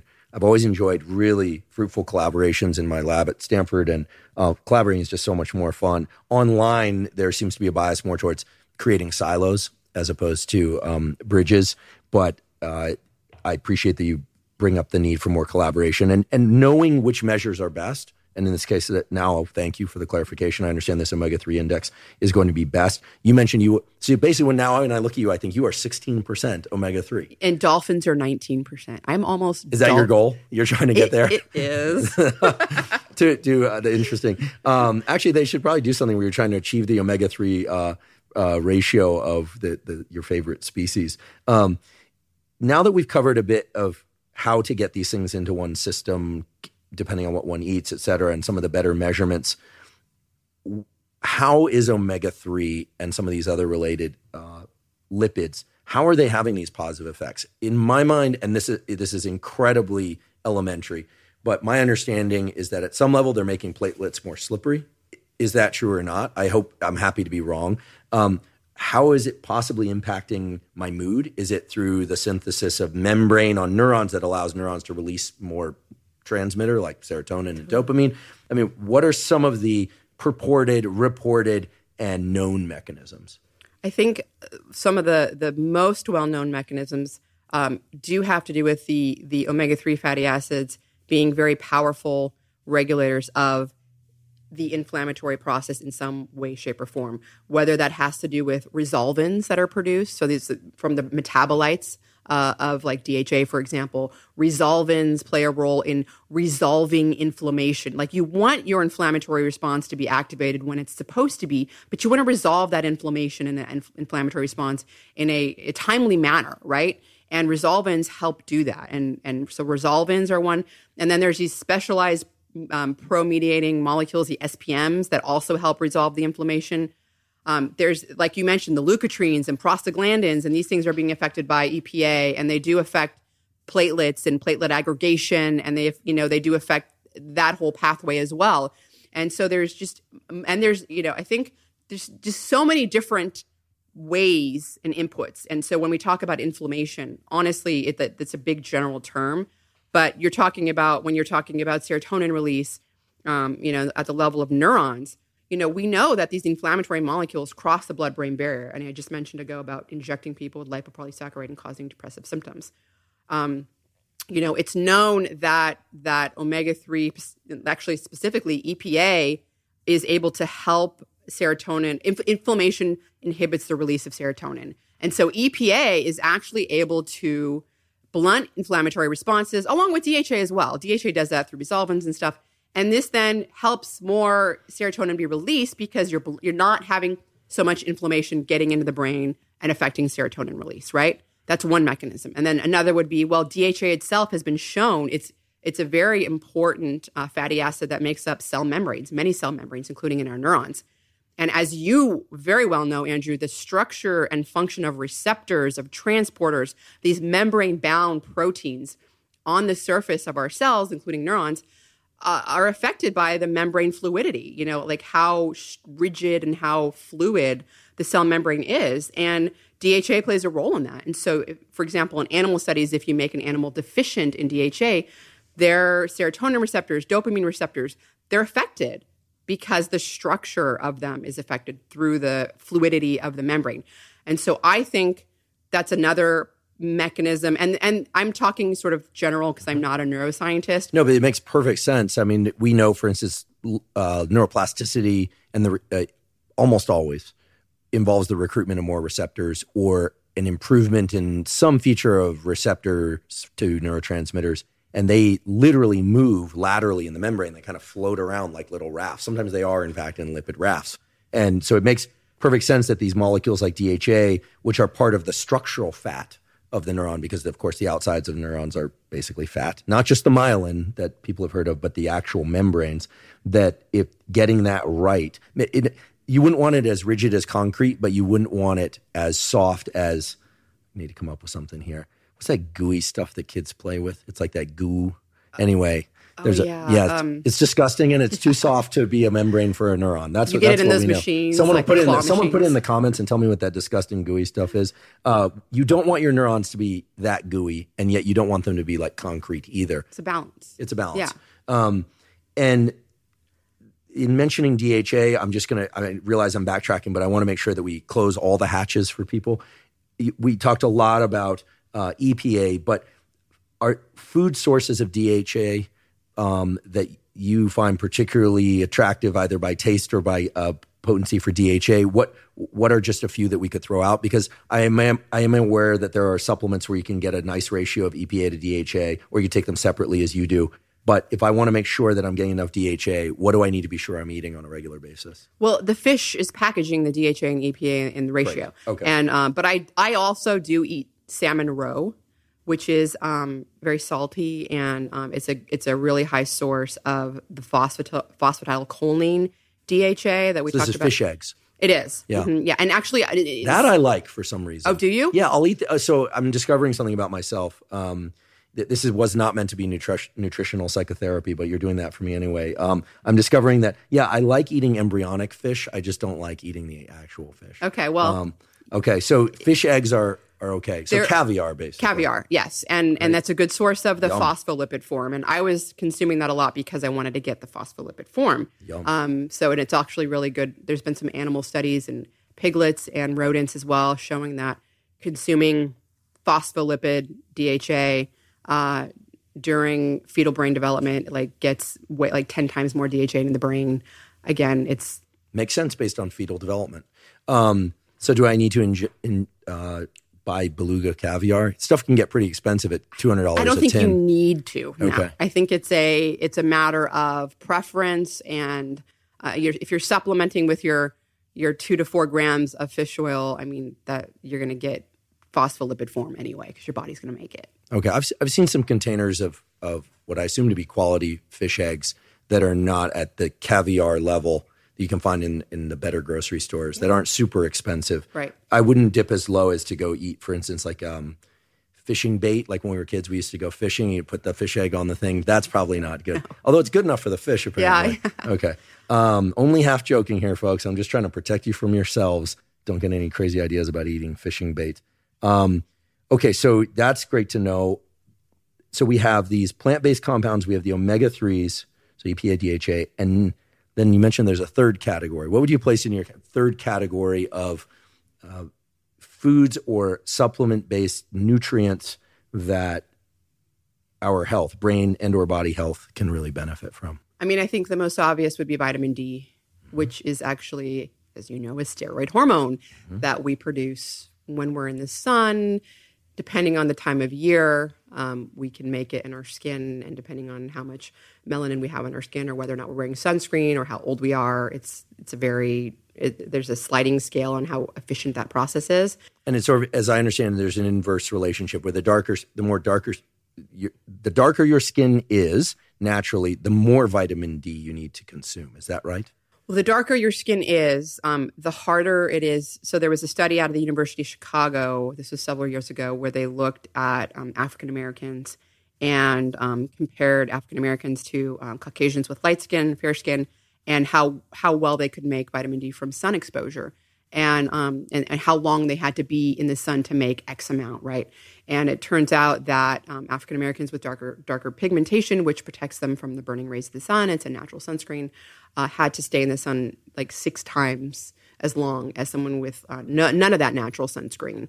So I think the take home there is, a lot of people with a darker skin living in sub-Saharan Africa, or people living in India with darker skin, or in the Philippines, these equatorial regions where you tend to see darker skin because it's protection from the burning rays of the sun. An adaptation. They are in the sun more. Right, yeah. And they're getting more vitamin D. But people that maybe move to the United States, to like Minnesota, or in a place where, UVB radiation isn't, getting to the atmosphere 12 months out of the year, it's only getting there 4 months, for example. Or even living in our modern day society where people just don't go outside anymore. I mean, we're inside, we're at our laptops in school, we're at work, we're in our cubicle, whatever. So supplementation does play a major role, not only for people with, darker skin that aren't outside all the time, but for everyone. 70% of the U.S. population has inadequate vitamin D levels, 70 of the whole U.S. So this is everyone. And so I think that insufficient levels defined as less than 30 nanograms per milliliter, and that's sort of defined by the Endocrine Society, looking at a lot of different aggregate studies, and all-cause mortality, for example. There's been a lot of different meta-analyses of all-cause mortality studies where vitamin D levels are really seem to be ideal between 40 to 60 nanograms per milliliter. And so in order to get to that level, if you are not outside all the time, live in Southern California where you're always outside without sunscreen on. I always wear sunscreen because I'm trying to protect my skin from so many wrinkles and stuff, right? But also skin cancer is, somewhat of an issue as well. So basically the point is that vitamin D is a steroid hormone, meaning it actually binds to a receptor, and another receptor dimerizes with it, the retinoid receptor. And that complex goes into the nucleus of a cell where your DNA is, and it recognizes little sequences of DNA called vitamin D response elements. They're called VDREs. They're specific sequences of DNA that this complex, vitamin D bound to the vitamin D receptor, goes inside and recognizes and turns on a whole host of genes, turns off a whole host of genes. I mean, this is important stuff. Like, imagine 70% of the population having insufficient testosterone, right? It's a steroid hormone. We might be headed there, but probably not. No, I think that names are very important, and I think that one of the issues is that vitamin D is called vitamin D. It's not called DHEA or, variant blah, blah, blah. It doesn't sound like a hormone. I'm glad that you're mentioning skin as the major kind of interface between the environment and vitamin D synthesis, because a lot of people think of skin as just a protective sheath around us or something to adorn ourselves with earrings or tattoos or whatever. But skin obviously serves those roles, but the skin is an endocrine organ. It has the capacity to make things that impact hormones and to make hormones. There's this beautiful study out this last year where this took place over in Israel, where they had people get outside for 20 to 30 minutes a day, 3 times a week, exposing a culturally acceptable yet substantial amount of their skin during that time, and saw big increases in testosterone and estrogen. And this is through a keratinocyte-linked pathway involving P53. They did this was done in humans, but they did some knockout studies in parallel. And what this study told me or reminded me is that skin is an endocrine organ. So the idea that sun could trigger the activation of a production of a hormone is really interesting and makes total sense. So when vitamin D gets into cells and it's binding to these VDREs, what sorts of things are they triggering? So like for testosterone, we know it's going to trigger protein synthesis, muscle growth, tendon strength, et cetera. With estrogen, it's going to be keep your neurons going, your joints feeling good. I always remind people that, by the way, because guys always seem to want to increase their testosterone and reduce their estrogen. Just remind people, if you reduce your estrogen, guys, your libido will plummet to near zero. Don't crush your estrogen. It'll also make you stupid. If you're not already stupid, it will make you stupid. So estrogen is vitally important for males and females. When vitamin D gets into cells, what sorts of things is it stimulating? Okay, so first of all, it's regulating more than 5% of the protein encoded human genome. And this was, I say more than because when I was looking at this data really in depth back in starting in 2012 to 2014.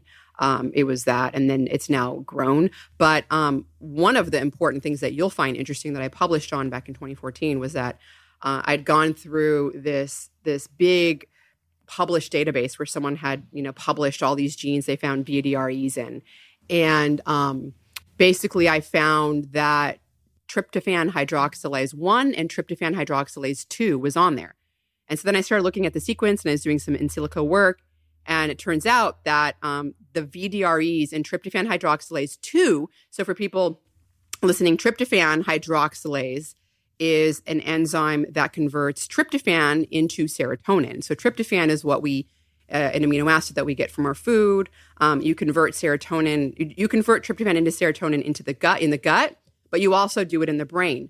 However, serotonin does not cross the blood-brain barrier. So tryptophan has to get into your brain, and then you have to convert it to serotonin in your brain. Well, the enzyme that does that in your brain is called tryptophan hydroxylase 2, and it's activated by vitamin D.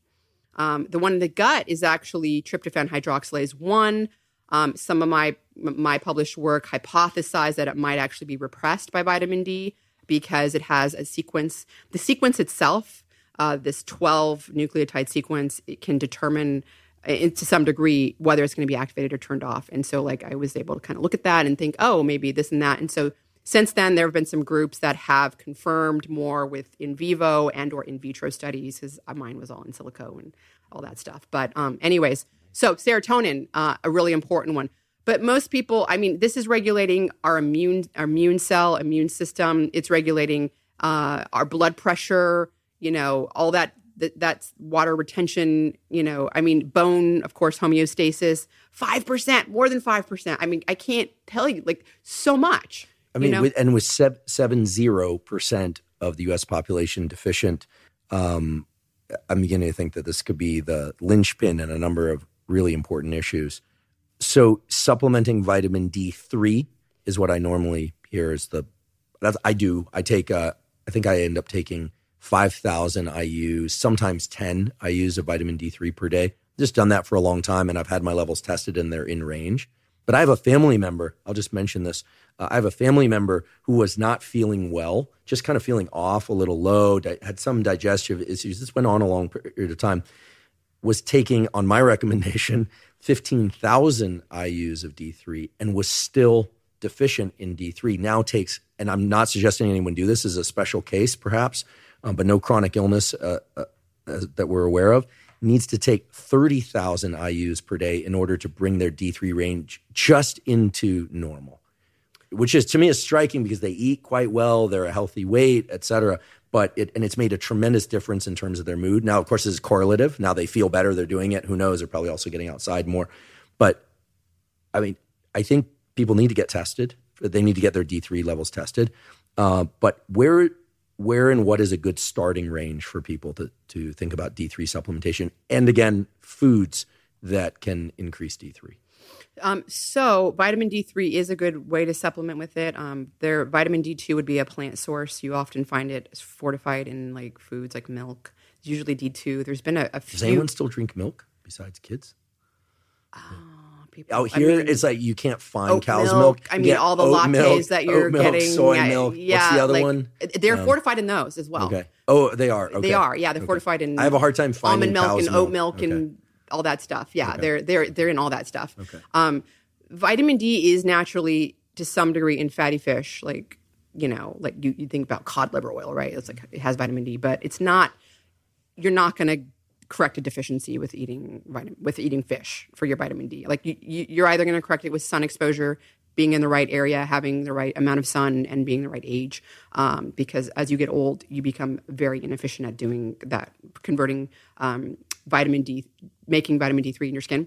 Well, that's probably what was going on here. Because this person is getting up in their age. There's a lot of single nucleotide polymorphisms. We talked about ApoE4 previously, but there's a variety of genes that people have, very common actually. In fact, I've had many people that have had to done that exact same thing. So measuring your vitamin D levels before and after supplementation is the only way you're going to figure that out, right? Very important. If you don't measure it, like you don't know, you can't know what you don't measure. So there's a variety of SNPs that basically make that conversion inefficient. And in fact, there have been a lot of these Mendelian randomization studies. So these are studies where scientists will look at common SNPs, people that have these common variations of a gene that's a little more than 1% of the population. So it's not a random mutation. It's actually found in a sizable percent of the population.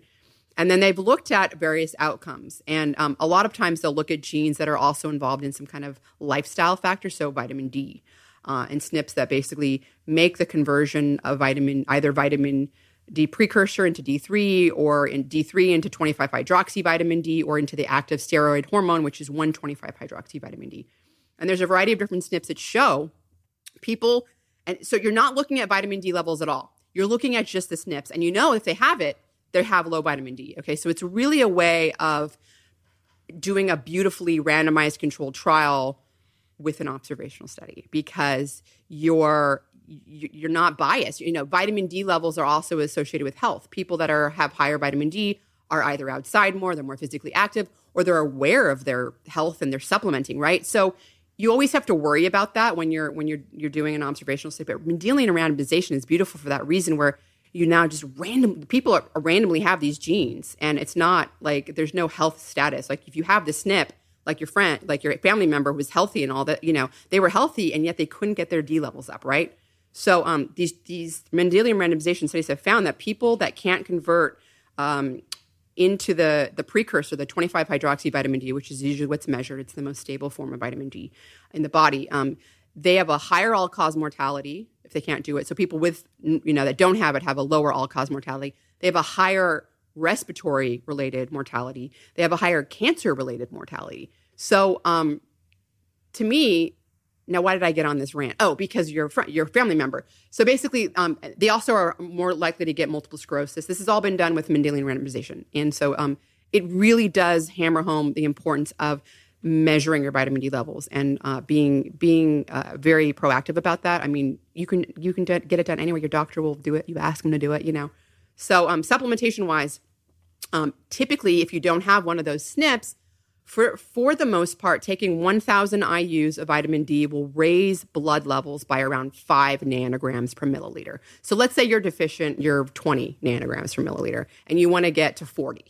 You're going to need at least 4,000 IUs if you're normal, don't have any of these SNPs that change your metabolism of vitamin D, right? Does it matter when you take it relative to sun exposure, time of day, with or without food?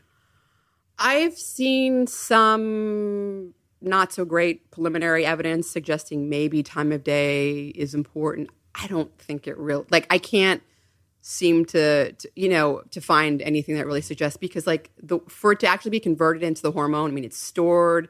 The slow acting. These steroid hormones are slow acting. Yeah, it's not like an immediate thing, right? Yeah. So like, maybe we'll get some new data that's like otherwise, but I just don't. Yeah, it simplifies the problem anyway.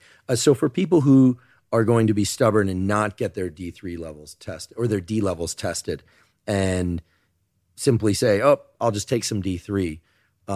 That was me, by the way.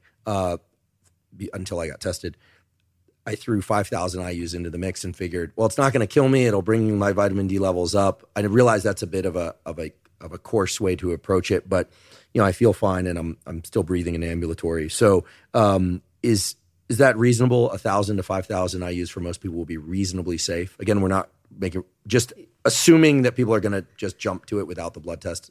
Of course, I think that if we look at the literature, the scientific literature, it is extremely hard to get like hypercalcemia, which would be the major concern with really high levels of vitamin D3 supplementation. I mean, we're talking like hundreds of thousands of IU a day for a long time. So hundreds of thousands. Yes. Yeah. Yes. Okay. So. Now the upper tolerable intake was set by the Medicine Institute to be 4,000. It was just like it was kind of like one of those things where it's safe. I personally take 5,000 IUs a day as well. And, my levels really hover around 50 nanograms per mil. And I do out, I don't put sunscreen on like all the time. Like I do put it on my face and I wear a hat, but like some of my skin is being exposed. So I do make it, from the sun as well. But I'm glad you brought up the fact that you keep arms exposed because in these studies that I mentioned before, looking at sun exposure on skin and increases in other hormones, testosterone, estrogen mainly, it became clear from looking at those data that the amount of skin that you expose is important, which makes perfect sense once you hear that. But I think most people are thinking, oh, I'm out in the sun, but are you wearing shorts and a t-shirt, or are you wearing a sweatshirt and it's a hoodie, or are you all covered up out in the sun? Well, that might be great for setting your circadian rhythm by way of light through the eyes, because that's the primary mechanism for that.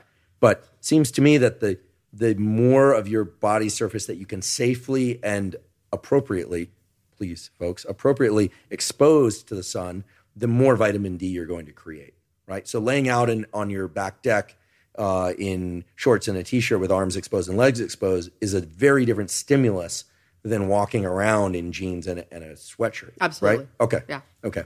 Especially if you have sunscreen on your face. I know it almost seems like trivially simple, but I'm not sure that people are used to thinking about their skin as a interface to create these hormones. Yeah. So surface area matters. And by the way, there have been studies looking at people that are deficient in vitamin D.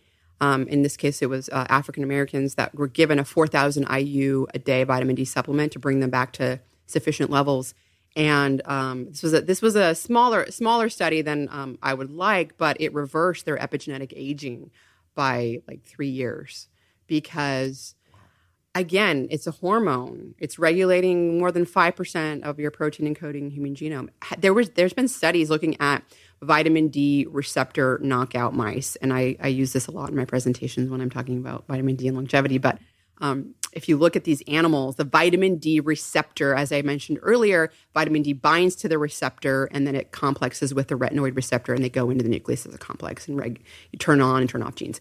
Well, if you get rid of that receptor, which is what you can do in animal studies, you can sort of determine like what effects there will be with no vitamin D, right? Like how do you study no vitamin D? And so what was found was that these animals, and in fact, I don't think it was a complete knockout, or because I think it might be embryonic lethal, but some hypomorph, yes, which is basically geek speak for a gene is vastly reduced in its number. People know what I mean, but isn't eliminated completely. Yeah. Right. Well, these animals, if you look at them after the age of 4 months, I mean, the mice look like, they're accelerated aging. They're wrinkled. They have no hair. Their lifespan shorter. You can look at this animal and not know anything about mice or work with them and be like, that animal looks like it's, of course, mice lifespans are only like 2.5 years, right, but like 500 years old. Right. Looks like it went to graduate school twice. Yeah. Actually, graduate school is a lot of fun. I like to think I aged backwards in graduate school, which is not true. I look at the photos. I definitely aged forward. You, on the other hand, look exactly the same way you did 10 years ago. I'm not saying that to flatter you, but it's absolutely true. I mean, the data are the data. It's remarkable. So I think I'm definitely going to try and get my omega-3 percentage up there. I'm not going to, hinge it all on that, but clearly you're doing a lot of things right. So if I'm taking vitamin D3, I still need to get out into the sun. Correct? Absolutely. Okay. I think a lot of people don't know that, or at least I have family members that have been a little bit resistant. Like, I take my vitamin D, so I don't need to get outside as much. I think people are really afraid of getting out into the sun because they're worried about melanomas. And to be honest, I'm as scared of sunscreen as I am of melanoma. Like, that some of the things in sunscreen are really spooky. Mainly the compound, and here I'm not one of these I drink tap water. Listen, folks, like, people cringe with it. I drink tap water. I have the occasional croissant or donut. I'm not, I'm 90%, 80% of the time I'm doing the right things the right way, I think. Although I'm now going to improve on them with this new knowledge. But I don't like what I see in most sunscreens, because if you look at these compounds, they cross the blood-brain barrier. I don't want compounds crossing the blood-brain barrier. Titanium dioxide? Dioxide, some of the triglycerides that are also in these cleansers. I mean, once you know a little bit about neurons, folks, you realize that the neurons you got are basically the ones you got for your entire life. There's a reason why there's a blood-brain barrier, a blood ovary, and a blood testes barrier. It's because the genetic material resides in the testes, the ovaries, and the brain. Those neurons don't turn over. There are a few new neurons, but not that many unless you're a mouse, frankly. So protecting those is very key. And a lot of the things in sunscreen are downright dangerous. So I think there are sunscreens that are safe, but it's very hard to figure out which sunscreens are free of these compounds. I'm amazed that they're still on the market, frankly. I've always geared towards the ones with the minerals that are like reflecting it. It is somewhat difficult to penetrate things all the way through the skin get into the bloodstream. I don't know. Maybe some of these compounds get in there easily. I have seen the evidence with some of those things. Yeah, there is some evidence they go transdermal and they get in. Okay, well, I know that some of them react with the sun, and while they do protect from the UVA and or B, they like form massive reactive oxygen species and carcinogen. I mean, it's like the very thing you're trying to protect yourself from might actually cause. Right. We don't know. I mean, like, it's completely speculation, but there is, like, I think some more and more evidence coming out with some of those compounds, and I can't remember all of them off the top of my head, but a lot of high end ones also have it's the chemical sunscreen ones, the chemical ones. Right. We should do. I'm proposing that we do a journal club. A journal club, folks, is where academics get together and read read papers, and they get together and they pick apart the papers.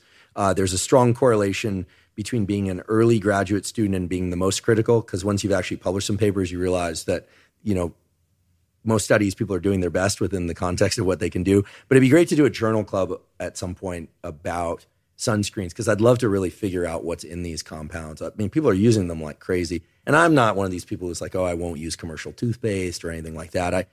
I'm like I said, I drink tap water. I use commercial toothpaste, whatever. But when it comes to sunscreen, it freaks me out because some of these compounds do go transdermal, and some of them cross the blood-brain barrier. And I'd like to keep my neurons free of that stuff. Anyway, we're speculating now. Wear a hat. Wear a hat.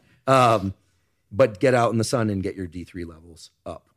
Okay, so we talked about these plant-based compounds, the omega-3s and D3. Unless there's something else that you just absolutely must throw into the mix, I probably will return us to the conversation I opened up with, which is about cold and heat, which admittedly I pulled us off that path. So I take full responsibility for that.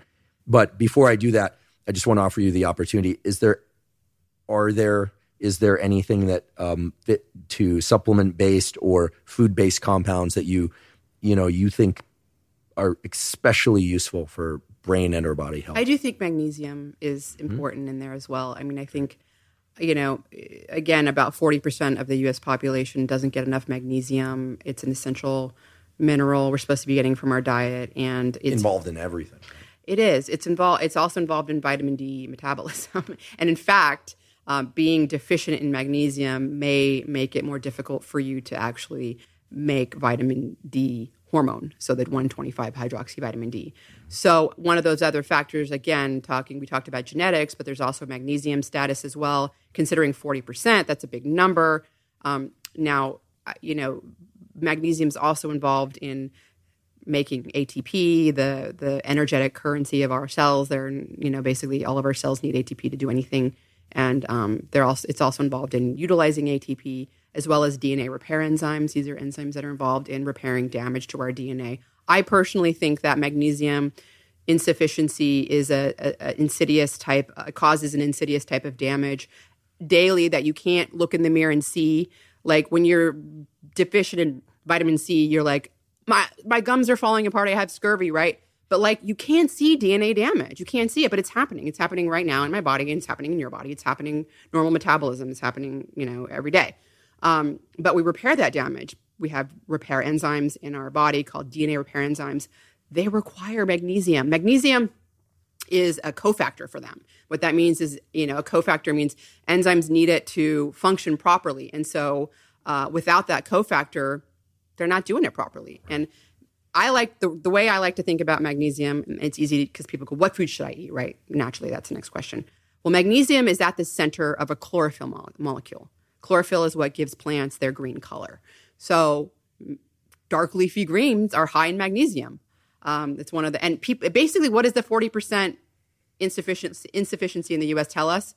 People aren't eating their greens. They're not eating their greens. They're eating their packaged food. They're eating their processed food. The standard American diet isn't really high in dark leafy greens. So dark leafy greens are how I like to get my magnesium. I think it comes along with all these other important, you get calcium in them, you get vitamin K1, you're getting a lot of other micronutrients, and you're getting other compounds that we don't know about, and ones that we know about, like sulforaphane, right? As with broccoli, do I need to eat the dark leafy greens raw? And in this case, I'm a little more open to it because I actually like the taste of, dare I say, kale. And kale's a dark leafy green, right? It's obviously high in lutein and zeaxanthin. Yeah, no, I'm a trichromat, meaning I'm not colorblind, but I just want to make sure it falls under the strict category. Yes. Because every once in a while I'm like, I eat my vegetables. I like avocados, and people remind me avocados not a vegetable. I love vegetables also. But so kale, what are some other examples? And kale, spinach, chard, like Swiss chard, rainbow chard, romaine lettuce. Is the bitterness an important component to this? For magnesium, no, but for sulforaphane. Sulforaphane for cruciferous vegetables, that would be the brassica family. But your question about cooking them, so magnesium is bound to the food matrix, and it can be somewhat less bioavailable. But so cooking it can somewhat release the magnesium, but it goes into the water too. So like you have to either steam it or kind of, get your water in. You could drink with it. I personally don't worry about it. Okay. I just don't worry. I think well, if you don't worry, I'm not going to worry. But I also I do supplement with magnesium. I do take around so supplementation with magnesium. We could go on and on. Let's keep this short and sweet because we're going to get back to the other stuff. But, it can cause GI distress at high doses. I personally like to take around 130 or 135 milligrams. Mm-hmm. That way it's not like a huge bolus to my gut. But I think it depends on the form of magnesium too. Yes. Right? Yeah. You can take magnesium threonate, for example, and it, isn't as it doesn't affect the gut as much. Magnesium citrate. Citrate is what I take. It is a pretty Thorn. potent gut stimulus. I feel like it's a little bit harder to digest. I take 135 milligrams should be pretty good. Right. And citrate actually, oh boy, do we want to go here? So, sure. It's up to you, and we can. We don't have to. I've been supplementing with magnesium for a long time. Yeah. I use threonate and bisglycinate. Mm-hmm. And malate for different reasons. So I would love to go there if you're willing. I would say malate would be the best, and that has to do with the short chain fatty acids being good for the gut, and a lot of work done by a former colleague of mine and good friend Mark Shiganaga showing that the short chain fatty acids, citrate, malate, lactate, but specifically malate really and lactate are the major ones that get into to the gut epithelial cells and are energy source for the mitochondria and the goblet cells. So, anyways. Whole other That's topic. okay. Yeah, I take malate because I was told that it would be helpful. First of all, it doesn't make me sleepy like some of the other forms of magnesium, which act as a mild sedative for me.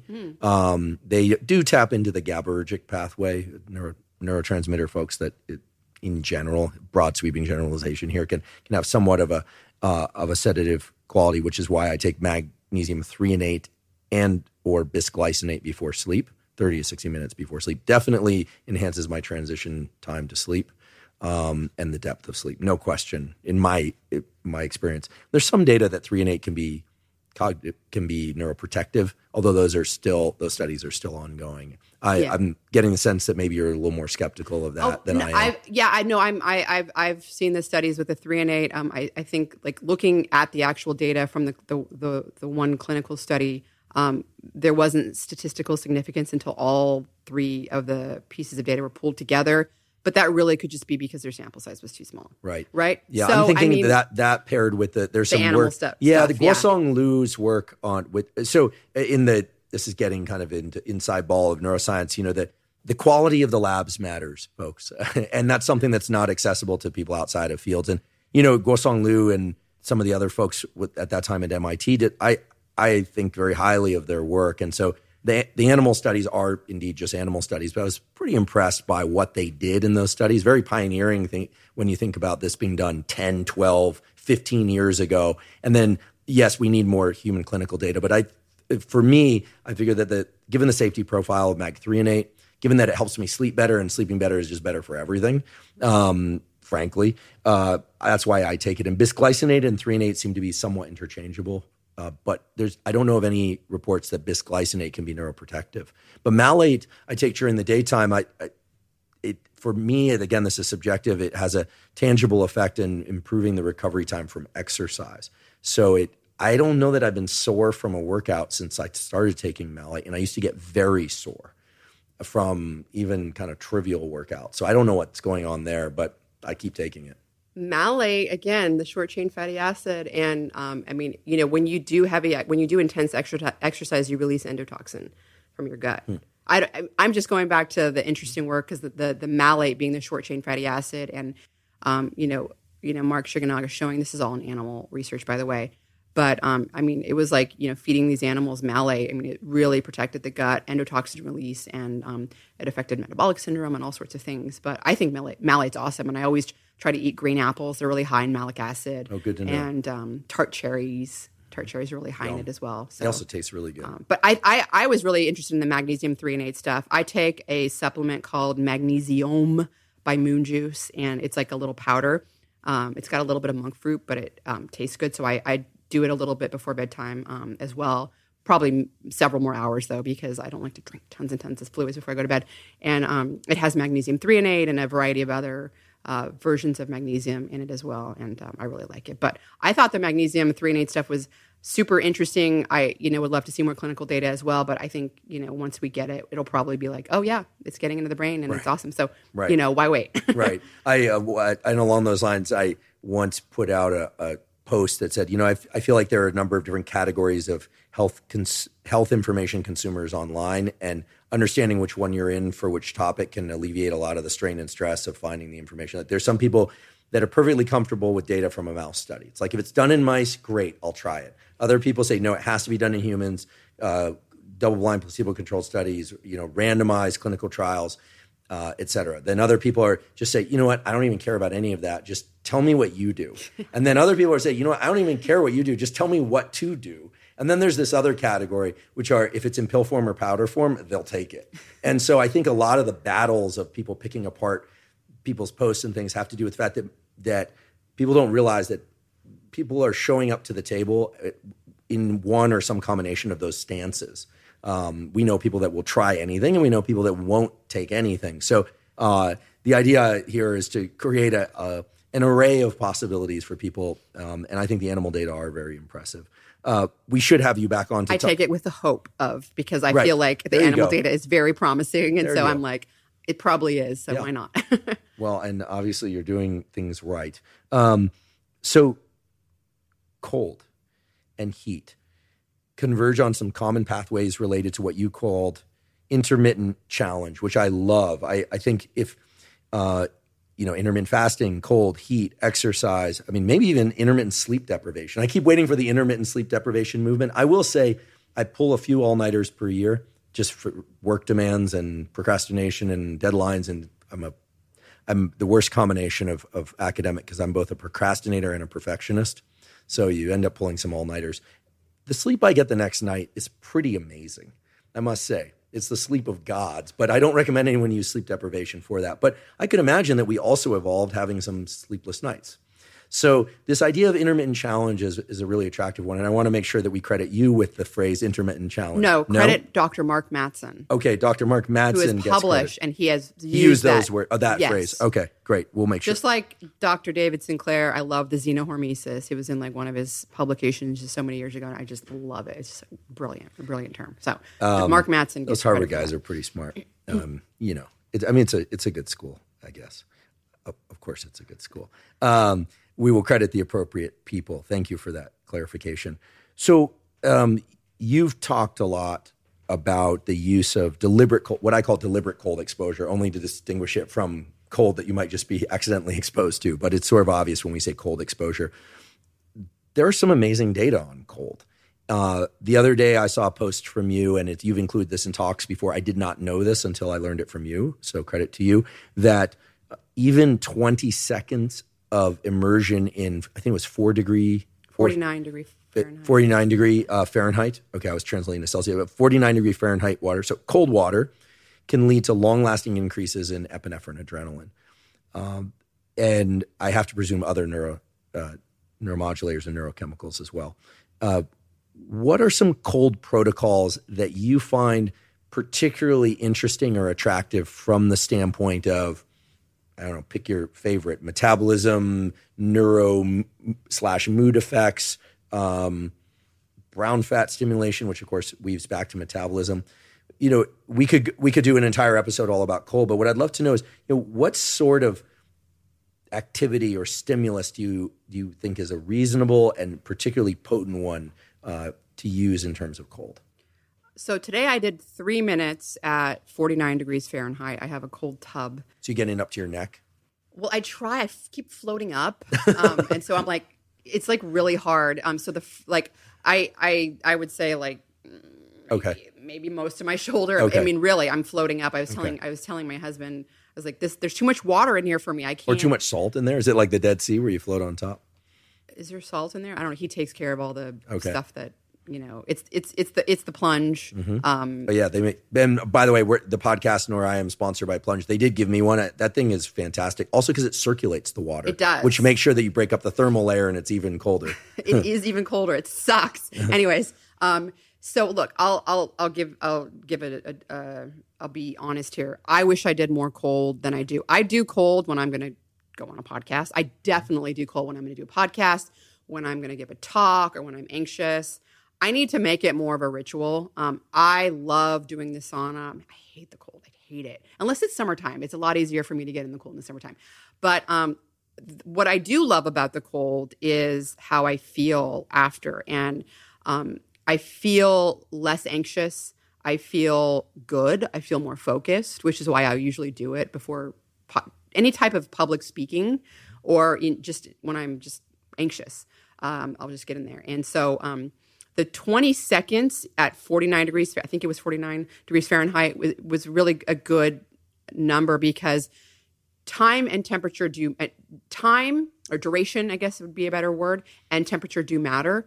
But you can do 20 seconds at a colder temperature, which is I prefer, or you can do a minute or longer at a warmer temperature. I think there was another study showing 59 degrees Fahrenheit at 1 hour. It was like 2 to 3 fold. But who wants to go 1 hour? Yeah, I'm familiar with that 59? study. I love, so this is really reveals just how absolutely nerdy I am, and maybe why sometimes in relationships in my life were challenged. I love reading the methods sections of papers. So, people can come at me with a number of things about papers, and I might miss something. Surely I miss certain things like anybody does. But the methods, I relish in reading the methods. And that paper is really interesting because they had people sit in lawn chairs, basically, in swimming pools for an hour. And it wasn't real. It was chilly. It wasn't super cold. I mean, 60 is not, right. It's not warm, but it's not ice cold, obviously. But an hour is ridiculous at some level. But the increases in dopamine were massive and lasted hours. So it's really, so the mood enhancing effects that you report they're not, you're not imagining that. Those are almost certainly the consequence of having slowly elevating but significantly elevated dopamine that goes on for hours. That's almost a dreamlike profile for dopamine, because most everything else, like an Adderall, a Ritalin, a cup of coffee, and a workout drink or pre-workout drink or something, is going to give you a big spike in adrenaline and dopamine and a big crash. And somehow it creates this really nice contoured profile. So whatever you're experiencing there is very nicely supported by the data. Well, I need to get doing it more. I've had a couple of scary experiences going from hot to cold. Can you explain? Yeah. Blood pressure changes, I think, where I basically went straight from a really hot jacuzzi. I was in there for like 30 minutes. I mean, I was doing heat jacuzzi, stress. Okay. Yeah, 104 degrees Fahrenheit. That's toasty. And then for 30 minutes. And then I went straight into, at the time, it was our pool. It was in like February. It was like wintertime. And it was 50, it was in the 50s. It was cold. And I was in there and I was like listening to Simon Garfunkel. I was like trying to stay in a long time, get on my cold. And I was trying to impress Dan because he like goes in there for like, he'll stay in there for like 15 minutes. Wow. But I started to feel really like blinky, like low blood pressure or something. And I got scared. So I got out and then I couldn't stand, like I had vertigo or something. And I was so scared. I was so scared. And I've had a couple of times too, where just going straight from the sauna to the cold plunge, where I'm starting to feel, I'm like, oh, I feel a little blood pressure change or something. And it makes sense. The sauna is causing vasodilation and the cold plunge or cold exposure is causing vasoconstriction. And so it's like a very, just shock to my system. And so now I wait like a few minutes before going in. But I do need to kind of like make it the cold more routine, because I talk all about the science. I'm familiar with all the science and, the norepinephrine or noradrenaline, it's affecting brain and mood. And I'm, way more about that than I do. I know how I feel and I, know it's a neurotransmitter and, it is released, at least in rats they've shown, or was it mice? I think it might've been rats, but multiple studies showing in that it's released from the cold in the brain. And now in humans as well. Oh, so, in the brain, so in that shown? study, we can put a link to this. It's published in 2000, European Journal of Physiology. That big dopamine increase. They also looked at epinephrine and cortisol and saw some really, so this has been done They in did humans. Brain. Oh, I didn't know. No, not plasma. Direct. No, Yes, Very, very hard to measure dopamine directly from the brain unless you're doing microdialysis. No, it's unfortunately their skulls were intact. Fortunately for them, unfortunately for the research community, their skulls were intact, so they couldn't measure directly in the brain. But obviously there's a correlate there. It's a very real effect. I think that, but the advantage of not doing it too often is that you're not cold adapted. Now, it's very hard for anyone to get truly cold adapted. Some people start to look forward to the cold, and what I think they're looking forward to is the feeling afterward, that dopamine rush. But if you get cold adapted, then it certainly blunts some of the effect. But I want to be cold adapted because that means I have more mitochondria in my adipose tissue and perhaps even muscle, like that's been shown. So maybe there's a good opportunity so cold and UCP1, if you could educate us on UCP1, I find this really interesting. And I learned about it from you. So yeah. So norepinephrine actually released in the plasma, it does act as a hormone. Vasoconstriction is one thing it does, but it also regulates a variety of molecular functions that have to do with adaptation to cold. One happening to be, shivering is a very inefficient way to produce heat, which is what your body's trying to do when it's exposed to cold. And your muscles are basically contracting and producing heat from that, but that's just not very efficient. So the more eloquent way to do it, or elegant, I guess, way to do it is, to basically have your mitochondria produce tons and tons of heat. So the way it does this is by activating a gene called UCP1, uncoupling protein 1. Norepinephrine is upstream of that, activating it. So what that does is essentially, so mitochondria are these little organelles inside of your cells that are responsible for producing energy. Usually that's in the form of adenosine triphosphate, ATP, and that's what lets everything function inside your body, from your neurotransmitter production to your heart beating, etc. However, you can uncouple your mitochondria. Basically, your mitochondria, they're like a little battery. So they have a double membrane. First of all, their structure, but they have a negative charge on the inside, and they have a positive charge on the inner membrane. So in between the outer membrane and inside the inside part, like a neuron. Like a neuron, yeah. So I guess cool. it's like a neuron. It's like a battery, negative and positive. Well, basically, you can uncouple that charge, and so that positive charge, protons start leaking out of the mitochondria, and your mitochondria freak out. So this is called uncoupling it. And they start to, it's maximum respiration, as we call it. They try to make as much energy. They're like, I got to get that proton back, that gradient, electrochemical gradient. And so they just go insane. And they, in this case, it's uncoupled energy. So the energy they're making is actually heat, not ATP. But you're essentially burning substrate. So who cares? You're burning glucose, you're burning lipids, you're basically burning things and making heat. And so that's what uncoupling does. And that is a much more efficient way of producing heat than shivering. And so as you become more adapted, maybe the longer duration that you've stayed in the cold, or the more times you've done it, you'll no longer shiver anymore. You will start to then just do this uncoupling type of thermogenesis, as it's called.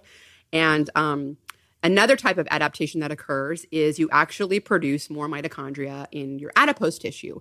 And that actually happens, also regulated by norepinephrine or noradrenaline, through a protein called PGC1 alpha. And what that protein does is it makes more mitochondria in your adipose cells. So per adipose cell, you're getting more mitochondria. It's a beautiful way to basically make more heat when it's one of those things where it's like, your body's going, okay, I'm going to be exposed to this cold next time. How can I make sure I don't die? Oh, I can have more mitochondria and I'm going to make more heat. And so you're making more mitochondria in your adipose tissue. And this is often referred to as like the browning of fat. And the reason for that is because if you look under a microscope at a lipid droplet, basically a fat cell, not a lipid droplet, an adipocyte, you'll find that it looks darker because there's more mitochondria in there. So it's referred to as browning fat. And so I don't want to get into the whole beige fat, brown.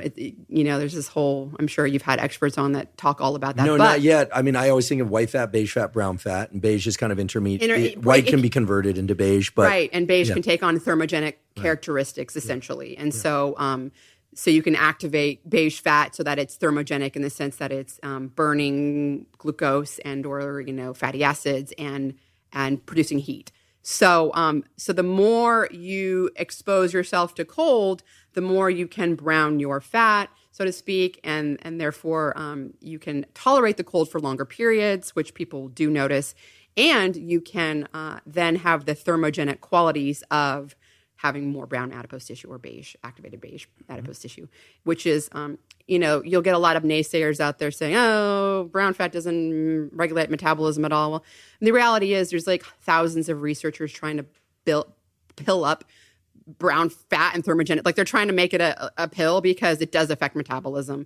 It's not the only thing. It's certainly if you're obese and trying to lose weight, you're not going to do that just by doing cold exposure. You need to do dietary and exercise changes, predominantly. But it does affect metabolism, and this has been shown in human studies.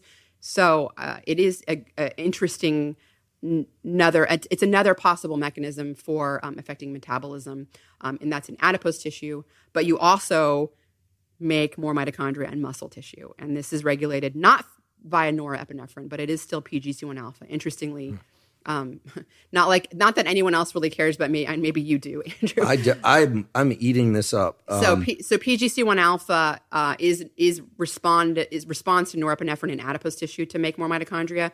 But in muscle tissue, it's unclear what the regulator is. Cold exposure does it. So this was shown at least in a couple of studies I've seen where people that were exercising, I believe, or maybe may have been men only that were exercising, did some sort of training, and then did cold water immersion, something like 50 degrees Fahrenheit, 15 minutes. And PGC1 alpha, which is a biomarker for mitochondrial biogenesis, which is the generation of new mitochondria, by the way, that's awesome. You want more mitochondria in your muscle. It's associated with improved muscle mass, improved endurance. I mean, mitochondria are essentially they're making energy in your cell, and we don't make more mitochondria normally. Like you have certain inputs, high intensity interval training, exercise can do it.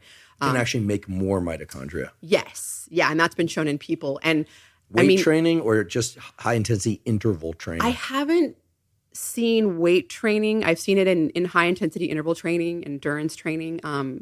But that doesn't mean that it hasn't been shown. I just haven't seen it, or that it hasn't been looked at. That's good to know. I'm always looking for reasons to finally do more HIIT type high intensity interval training work. I do weight training and I do low intensity cardio. There was a brilliant study by at the time he was a postdoc, Matthew Robinson, and he's now gone on to start his own lab at the University of Oregon Health Science Center. Great place. Like yeah. And he did this study where both young and older people they had this whole high intensity protocol, which I can't remember what it was, but their protocol for X amount of time, I'm sure it was at least a month. They then measured biomarkers of mitochondrial biogenesis in their muscle tissue, and the amount of mitochondrial biogenesis in old people specifically, it happened in both young and old from HIIT, from the high intensity interval training, it was like enormous. I mean, at least 50%, I think. Fantastic. It was just like, whoa. And so like, why would you want that? Well, mitochondria, your you don't make your cells are turning over, you make new cells, you replace old ones. Where your mitochondria, you don't really do that for the most part. You can. Mitochondrial biogenesis does happen, but you have to stimulate it to happen. And the way your what happens with your mitochondria is they essentially are bobbing around inside of your cells, and then they fuse with other mitochondria, exchange all their content and mitochondrial DNA, and then fizz back apart. And that's how they kind of stay young-ish. But like as you age, you keep doing that with the same pool of mitochondria, then you're going to get a bunch of old mitochondria mixing old stuff together, right? So why wouldn't you want to like bring up new, healthy, young mitochondria into that pool, right? So in my mind, when I hear mitochondrial biogenesis, I'm like aging. Like that's the first thing I think of. So anyways, cold exposure does that. Amazing. Other things as well. So please thank you for offering to somehow filter the level of detail. But I assure you that listeners of this podcast are familiar with getting drinking from the fire hose of mechanism, and that was really helpful. And again, this is just one example of maybe 4 or 5 other things that you've said, at least, that are going to inspire me to change my behaviors. I'm going to start doing some high intensity interval training. Dr. Andy Galpin was on this podcast recently, and he told me that the subtle zone 2 cardio and the weight training is great, but that I really should be doing some max heart rate work per week. Going into max heart rate for 90 seconds and resting and repeating that, maybe even mile repeats. I'm just curious, as a brief aside before we talk about heat, what sort of cardiovascular or other types of training do you do? Do you do HIIT? I imagine you are doing high intensity interval training. If you could just give us a sense of the contour of your week as it relates to exercise, and because you've been very gracious in sharing some of what you do for supplements and food, what about exercise? So it all depends on my week, of course, and what I've got going on with my son and my work schedule. But I do a lot of high intensity interval Tabatas on a stationary cycle. I use Peloton because I just like that instructor there, like telling me what to do, and then me competing with everyone else. I'm like, So it works. You're revealing something about your psychology. This is good. We just learned about. So this podcast is actually just a decoy for psychological assessment of the guest. No, I'm kidding. But so now we know you're competitive. Good. Yeah. That explains a lot of how you got through graduate school and then do what you do.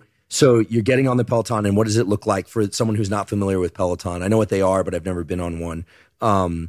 You are pedaling against the instructor for how many seconds? So there's a bunch of people that are online either doing the class with you at the same time or have all time doing it. So you can kind of toggle on what you want, and like you can try to compete against the all time number. So it's really competitive. Oh yeah.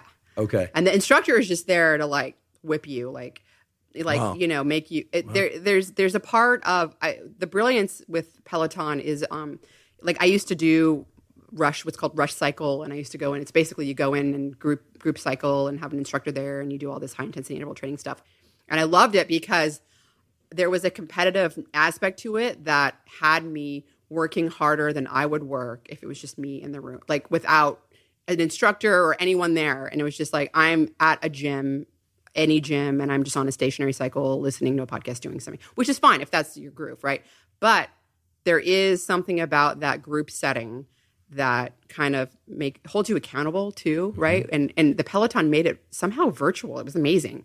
And I remember being back at Rush Cycle, this is before a pandemic, and people talking about Peloton in my class. And I'm like, oh, that's ridiculous. Why would I do that? Like, that's never going to work. I need to like be here. And then the pandemic hit and I was like all over the Peloton, and it works for me really well. So I tend to do that at least 3 times a week. Sometimes I do it more, like, I'll do 4, and I do a 10-minute, just 10, because it's efficient and I push my ass. I push myself really hard. That's the Tabata. It's 20 seconds on, 10 seconds off, and it's 10 minutes. And on means you're pedaling like your life depended on it. You're maxing it. And there's a lot of resistance and so in the pedals? So you basically, there's a part where I always do resistance. I'm like the power. I do the power for. There's a part where you're sitting cycling and you're trying to go really fast, but I always crank the resistance up. I always go above what they give me. And then there's a part where you're standing and then you really crank the resistance up, which I really do. And like you feel it in your glutes. It's like going up a hill. Yeah, exactly. Yeah. And so they like break it up, and most of the time you'll have like those two parts. And I love the efficiency of it. You get it done, and people sometimes hear me go 10 minutes, or really you think you work? And I'm like, look, like you do max, you do Tabata for 10 minutes, and it's intense. Yeah, most people can't sprint for the gate of an airplane they're about to miss carrying a backpack. So if I think about that, and then I just described myself the other day, sprinting through the airport and going, all right, Andy Galpin, I got my 90 seconds max heart rate in for you, carrying this thing.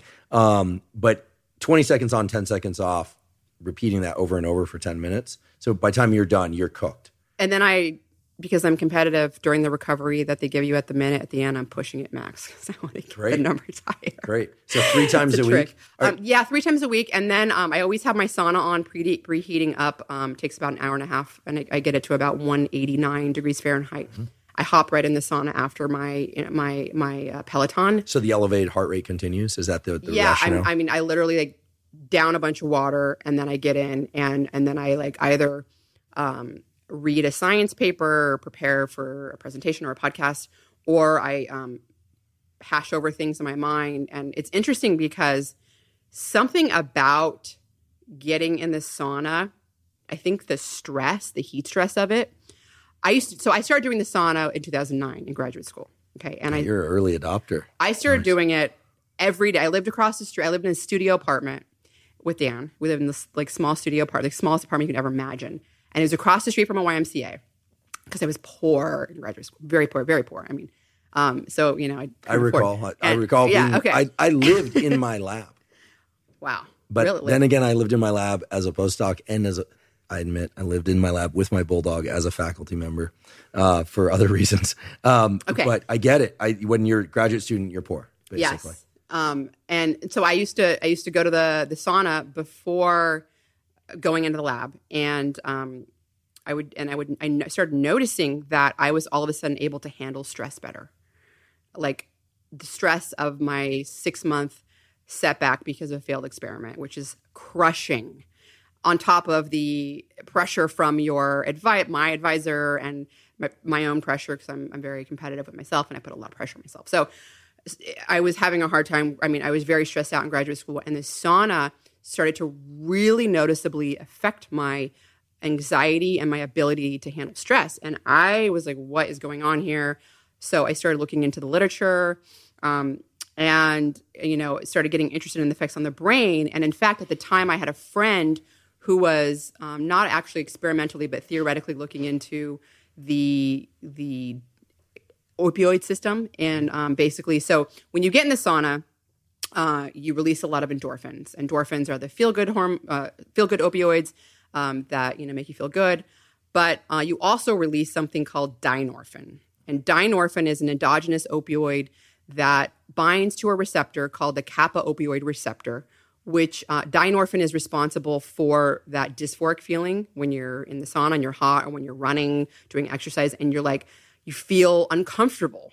Well, I think that's dynorphin. I'm speaking in absolute. I think it is. I mean, there's evidence in alcoholics that some of the symptoms of withdrawal that they experience are related to dynorphin. And dynorphin is known to negatively impact the dopamine receptor system. So basically, it's the feel like garbage pathway. Right. You feel like garbage. And so you think that would not be good. But this is where my friend that comes in, he was looking at the effects of like treating morphine or heroin addiction. And, people that are using those drugs, they basically, the endorphins or the, morphine or, heroin, they bind to a receptor in the brain called the mu-opioid receptor. And as they take these drugs, that mu-opioid receptor becomes downregulated, and so you need more and more of the drug to feel as good as you did, right? Well, endorphins also bind to that receptor, and he was looking into some of the other drugs that are like salvinorum or something, the salvia, it's called. It binds to the opioid receptor. It also makes you kind of feel uncomfortable. Anyways, he had put some studies in front of me that showed basically binding of the, either dynorphin or, whatever ligand to the kappa opioid receptor basically sensitizes the mu opioid receptor to the feel-good endorphins, and also changes, I think it also upregulates it or something. So basically there's a lasting effect of feeling good. So the endorphins that you release later from hugging someone or a joke you're laughing at or whatever, you feel it for longer, right? And so, anyways, this is with respect to the sauna, it's a big sort of hypothesis of mine. I did kind of publish that part of my hypothesis in a review article, but I do wish more people would kind of look into that. That'd be amazing. But what I was getting at, I think, was I would use the sauna to memorize things. This is way back in the day, and I still do it. And I wanted to talk to you about this because you're a neuroscientist. That there's something about being in the sauna, and I think, I don't know if it has to do with the stress response, like when you have an emotional trigger, like you remember things better, right? I mean, absolutely. There is a clear and known explanation for mechanism for this. Yeah. So in the sauna, I mean, you also release norepinephrine, just like you do in the cold. There's a lot of overlap. I mean, it is a stressor, but I use it to remember things. Like I'm going through something, I want to go through a presentation or a talk or a podcast or whatever. Mm-hmm. And I go in that sauna, and I mean, you should try it. Like if you haven't already, I don't know if you have. I have a sauna and a cold plunge now, and I haven't tried I read books in the sauna in the evening. It's a time I insist on having my phone out of there. Mostly because I thought I'd cook the phone, but also just to get some separation from the phone and screens in the evening. So I read books. The only challenge sometimes is you're dripping sweat onto the books, but I'm willing to forego a few pages of a book. The idea that being in this semi-stressful environment would aid in the learning and retention of information is really well substantiated by this beautiful work by a guy named James McGaugh. I don't know if his lab's still active, but he was at UC Irvine for a while. And then I think at University of Arizona as well. They have a great memory group at both places, very strong in learning and memory, both places. And he was the one that really defined this kind of inverted U-shaped function for the relationship between adrenaline and memory. Basically, if you're too relaxed and not stressed enough, you're not going to remember any information. At peak levels of stress, you actually are a memory machine, at least within the context of whatever it is you're trying to learn. So very well, what you're describing is very well matches with that. And then, of course, it tapers off as you really increase adrenaline to the point where people are starting to lose autonomic function, where they're panicking, basically. But obviously, you're keeping it in range. The other thing that I would like to ask you about is in the sauna, of course, there's vasodilation. And perfusion of blood to the brain is a wonderful way to enhance cognition. There's even some really nice data showing that during inhales, as opposed to exhales, people are better at learning information. Believe it or not, during the inhale, you're taking in and absorbing and remembering more than during exhales. And these are beautiful studies done in humans, of course. So I can imagine that vasodilation, getting more perfusion of blood to the brain, plus a little bit of stress, or maybe a lot of stress from the epinephrine.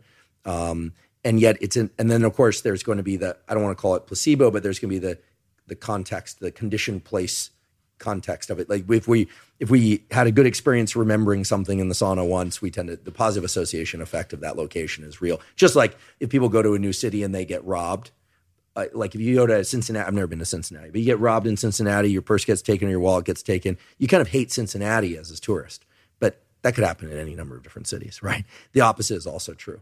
So if something good happens someplace, so I'm imagining that it's a combination of those effects. But I'll start. It would be very hard to do this in the cold. I feel like the cold is a very potent. I think it takes you too far down that curve, the McGaw curve. I have to sing songs or something when I'm distract in there. yourself. Oh yeah, I sing songs. Yeah. But afterward, you're very efficient at learning. After I am, and with respect to the sauna, the vasodilation does occur. So there's a lot of overlap between moderate intensity aerobic exercise and heat stress. And as you can imagine, when you're exercising, you're elevating your core body temperature, you're sweating. And when you're actually in the sauna, blood does get redistributed to the skin to facilitate sweating.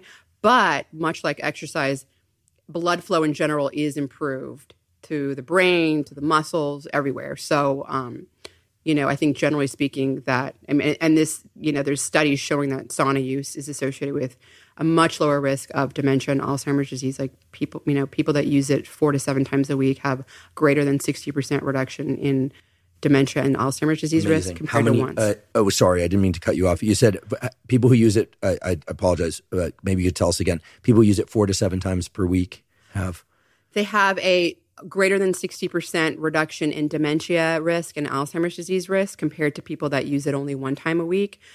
People that use it 2 to 3 times a week have something like a little greater than 20% reduction in risk. There's a dose-dependent effect on dementia risk and Alzheimer's disease risk. It also has a profound, there's a big link between the cardiovascular system and the brain. Obviously, blood flow, a big one, right? You need to get blood to your brain. But cardiovascular mortality, so mortality from cardiovascular disease, if people use, or actually this was men, if men use the sauna 4 to 7 times a week, it's a 50% reduction in cardiovascular-related mortality compared to 1 time a week. Again, dose-dependent manner, 2 to 3 times a week is something like 24% lower death from cardiovascular disease. There's also lower, sudden cardiac death, so like a heart attack. That's like 60-something, greater than 60% lower if men use it 4 to 7 times a week versus once. Again, a dose-dependent thing. And the thing that's so profound there also to me when, again, looking at the methods, when I look at the data, and this is all work from Dr. Jari Laukkanen. He's in the University of Eastern Finland and just one of the world experts on sauna use, especially with respect to cardiovascular health. What some of his data has also shown is that if you look at the duration, the time spent in the sauna, so a lot of so I mentioned the temperature I do like 189 degrees Fahrenheit. Typically I go in there, I'm pretty heat adapted. And so the more you do the sauna or any sort of heat stress, whether it's a hot tub or jacuzzi, you become adapted. You basically start to sweat at a lower core body temperature to cool yourself down. All these sort of physiological changes start to happen earlier. So I stay in for like 30 minutes. So I stayed a long time. That's a lot. You have to listen to your body. Most of the studies that I just talked about were from the duration, the time spent in the sauna. When I said 50% reduction in cardiovascular disease-related death, what was shown was that men that were in the sauna for only 11 minutes, even if they used it 4 to 7 times a week, that reduction was only like 8% instead of 50. It had to be greater than 19 minutes. So like 20 minutes is the sweet spot at about 174 degrees Fahrenheit.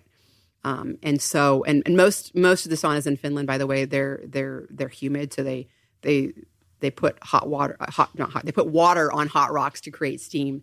And so it's usually between 10 to 20% humidity in the Finnish sauna. So those studies were, I would say, most of the time you're going to find that their humidity is also elevated. But to me, the dose-dependent nature of it and the duration, to me, that's a very strong data that this is more causal than some, corollary thing. Because that's always the problem with observational studies, including these, which they corrected for a whole host of factors like cholesterol, exercise, just everything under the sun. They corrected for those. And on top of that, you have the dose-dependent nature of the duration, the time spent in the sauna, and the frequency.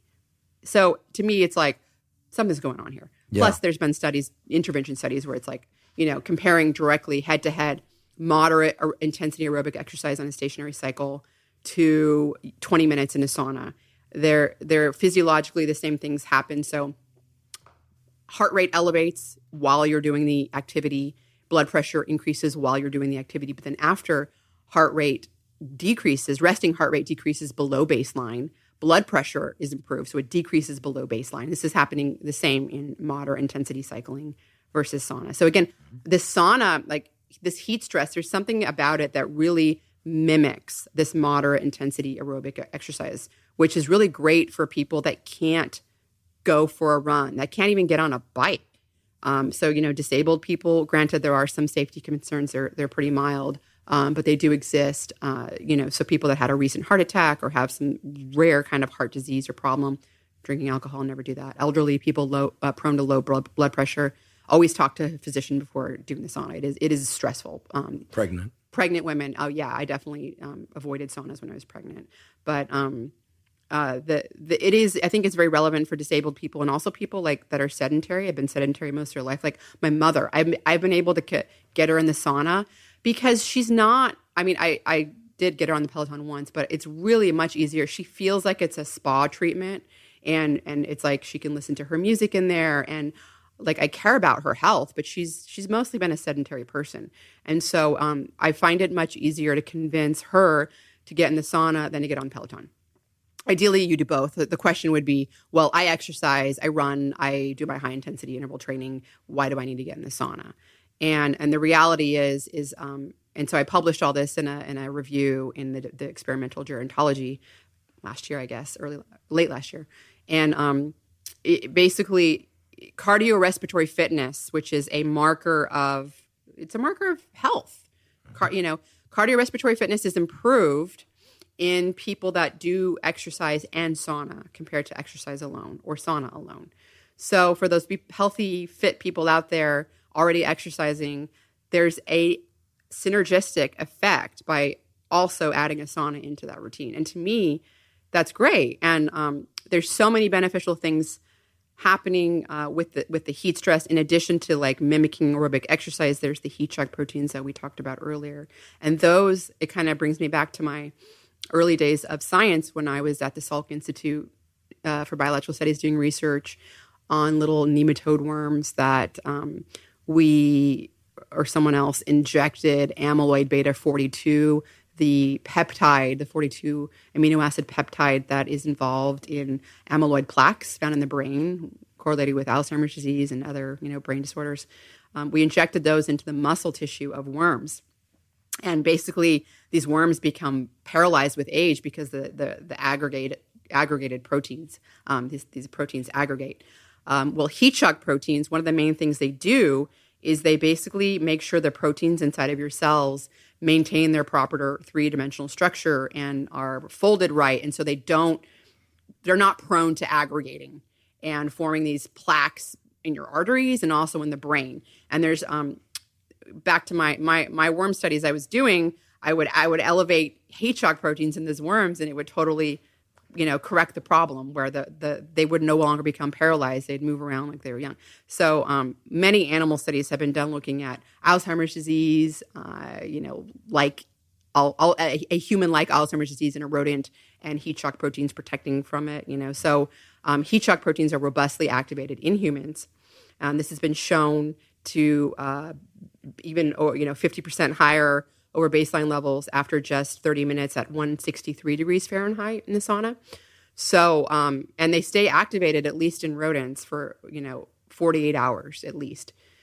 So, having these heat shock proteins around, making sure they're properly taking care of our proteins so they're not aggregating in our brains and in our plaques could be another potential way that sauna is protecting from Alzheimer's disease and other, cardiovascular health, as well as longevity. So, there's people that have SNPs in heat shock protein factor 70 that if they have one of them, so they got one from their parents where they have more active heat shock protein 70, they live on average 1 year longer than people that don't have that SNP. And if they have two versions, if they got one from their mom and one from their dad, they live on average 2 years longer than people that don't have that SNP. So it's also been associated with human longevity as well as in lower organisms. So you can heat shock a worm or a fly and they live 15% longer. This is just work done by Gordon Lithgow at the Buck Institute years and years ago. Anyways, I guess what I was getting at was the heat shock proteins are part of that stress response pathway that we talked about earlier.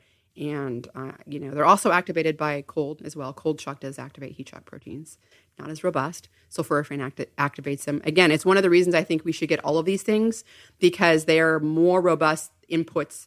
Their input activating mechanisms are more robust for, different ones. So there is crosstalk. There is, I guess it'd be more accurate to say there's overlap. But it's also like you want to get the most robust from all of them, right? I do. So, that's why I want to do the sauna and exercise and eat myself, my broccoli sprouts and all that stuff. So, it's super interesting. A couple of questions came up for me. One is you mentioned these SNPs, these nucleotide repeats, basically genes that some people have more of or less of than others that can predict longevity in some sense. Is that the FOXO3 pathway? That's one that can. Yeah, FOXO3 is, in fact, if you go back to the worm studies I was talking about, that was like one of the first things when you see it with your own eyes. You can take these worms that you basically decrease their insulin signaling pathway and their IGF-1. Worms have what are called homologous genes, so they have a lot of similarities to humans. They have an insulin-like receptor, they have an IGF-1-like receptor, and they make something like FOXO3, which we have. And basically, if you decrease that insulin signaling pathway, their FOXO3 is always active in those worms, and they live like 100% longer. And not only do they live longer, they are like a very young worm. They are like, you look at this thing and you're like, this looks like the worm that was just born like hours ago. What's going on? This thing's at the end of its life. Now, as a side note, the thing that always got me on this was, by the way, this was discovered by Cynthia Kenyon, and this was like back in the 90s. And honestly, I'm not sure that anything has been as exciting in the worm world since then, but I thought, it was a really big finding. The only caveat there is that the worms go through this dower. It's called a dower stage when this happens, when you decrease their insulin signaling and stuff. And they like go into this like metabolic stasis, like they're not eating as much or moving. And so it's like, okay, well, they live 100% longer, but like they go into this weird state, you know? I know people like this, some in the longevity community. They know who they are. But they'll get the last laugh because I'll be dead, well fed, but dead, and they'll still be going. So in terms of the many data on sauna, and I also just want to acknowledge these Finnish groups that did this work is really pioneering, right? When you think 20 years ago, long before social media or any of this, and they're up there, I should say, measuring cortisol and growth hormone and all this stuff in people getting in and out of sauna. Very, very interesting. So 20 minutes seems like the threshold at 170 degrees Fahrenheit. More times per week seems to be better than fewer when in terms of all-cause mortality, cardiovascular risk, according to what I just learned from you. 4 would be a good, I think, minimum effective dose. 4 times a week. And you combine it with the cold. I've also seen a protocol where it's a very extreme protocol. I don't recommend this to people right off the bat, where they had human subjects get into the sauna for 30 minutes, get out for 5, 30 minutes, get out for 5, 30 minutes, for a total of 2 hours of exposure. But that was what led to these massive 16-fold increases in growth hormone. I actually have and they had to do it very seldom. So it sounds like these protocols you're describing, 20 minutes done 4 times per week, are far more reasonable for most people to access. But I know people are probably desperate to know, what if they don't have a sauna? A sauna is kind of a unique item. So I have a couple questions. Can people use hot baths? With the appropriate warning, of course, that without getting into description of the mechanics and the underlying biology, it's pretty obvious that the testes, if they get too warm, you'll kill sperm. That's the reason why the testes are housed in a structure called the scrotum that can move around. So just to be, here we are biologists just talking about realities here. So if you're trying to conceive children or keep your sperm healthy, guys should probably stay out of warm, hot baths for at least 6 months. That's been shown. So 6 months. So sperm motility goes down and sperm production goes down, but that is completely corrected if they stay out of the sauna for 6 months. So through 6 months later, it's back to normal. Great. That's very useful information, I'm sure, to a number of people out there. So if people don't have access to a sauna, and we get this about cold too. You always say, what about cold showers? And I always say, well, the studies have mainly been done on immersion because it's hard to keep things controlled in cold showers. It just doesn't make for a very good experiment because you get a bigger person, less of them is under the shower. And so it doesn't make for a good experiment. So it's not as good as immersion. But with heat, I could imagine that a hot bath would work almost as well. Yeah. Right? So there's been some studies looking at, for example, activation of heat shock proteins, also brain-derived neurotrophic factor increases with heat stress. And so the hot bath at around 104 degrees Fahrenheit, which is typically what studies will use for temperature, which is actually cooler than when I crank my bath hot. It's so hot. But you're very heat adapted. I'm very heat adapted, yeah. And it's 20 minutes from the shoulders down. And that is like a very robust activation in heat shock proteins and in brain-derived neurotrophic factor. Great. And then heat shock proteins are also protecting against muscle atrophy. So that's also having to do with the protein structure in the muscle tissue as well. And this has been studies in animal data, as well as some recent human data as well. It was local hypothermia or local heat treatment, but essentially it showed that it protected. I mean, it was like there was a study where they were looking at muscle disuse, and it was something like the local heat treatment prevented like almost 40% of the muscle atrophy from disuse. So like, and it's funny because I used to use the sauna when I was injured and stuff. I would go in the sauna because I didn't know at the time because I was a graduate student, but I knew like just from experiments that like I'm not losing as much muscle. I feel better. Like at the time I was reading all about the growth hormone and stuff back then, but and I knew about heat shock proteins, and so I kind of knew. But that data wasn't around yet. And so now we have the data, and I've always like felt like I wasn't losing my muscle like I should have been when I was doing the sauna. And I was doing it literally 7 days a week. It was like hardcore. This is also during graduate school. Yeah. Now I'm doing the sauna, like a bare minimum. I do 3, but I try to do 4 because of it all depends on my schedule. I also like to do long runs. It's like long being like 3 miles, not like Cam Hanes that's long. But I really, for me, and we were talking about this earlier, like off camera, that the runs for me are for my brain. And I get this mind wandering effect where I daydream and I think about things. I work through problems. I get creative. I come up with ideas. And this is all happening on the runs. And so I miss my runs if I don't do them, and I miss it because of the brain effects I get from it. And when I exercise, it's funny because I'm a female, and you think that I'd be exercising, to stay fit and in shape and care about my figure. But when I exercise, literally what I'm thinking about is my brain, and I'm like, this is the best longevity drug there is. This is it right here, Rhonda. Like you're always wondering, you're always wanting to know, you're wanting to do the best. Like if you don't exercise, you're missing that essential dose. And so that for me is the motivation, the dopamine seeking thing I'm looking for. Admittedly, I need to add, I do not do enough strength training, and I have to do it. I have to. I'm so after the endurance and the hit, and I really need to add that in because muscle mass is also extremely important for aging as well. So that's my fault. Well, the brain effects are really interesting. I also run. I try and get one longer run per week and a few other runs, and I do it without a phone. I don't listen to podcasts. I occasionally will listen to music, but I really try not to. I also find that my mind solves problems. I feel like it washes out the cobwebs, so to speak. Some of the most brilliant and prolific neuroscientists that I know who've had very long careers, Eric Kandel, Nobel Prize winner at Columbia, comes to mind for all his work on memory, used to swim a mile a day. And now I think swims half a mile a day, but he's in his late 90s and he's still sharp, which is incredible.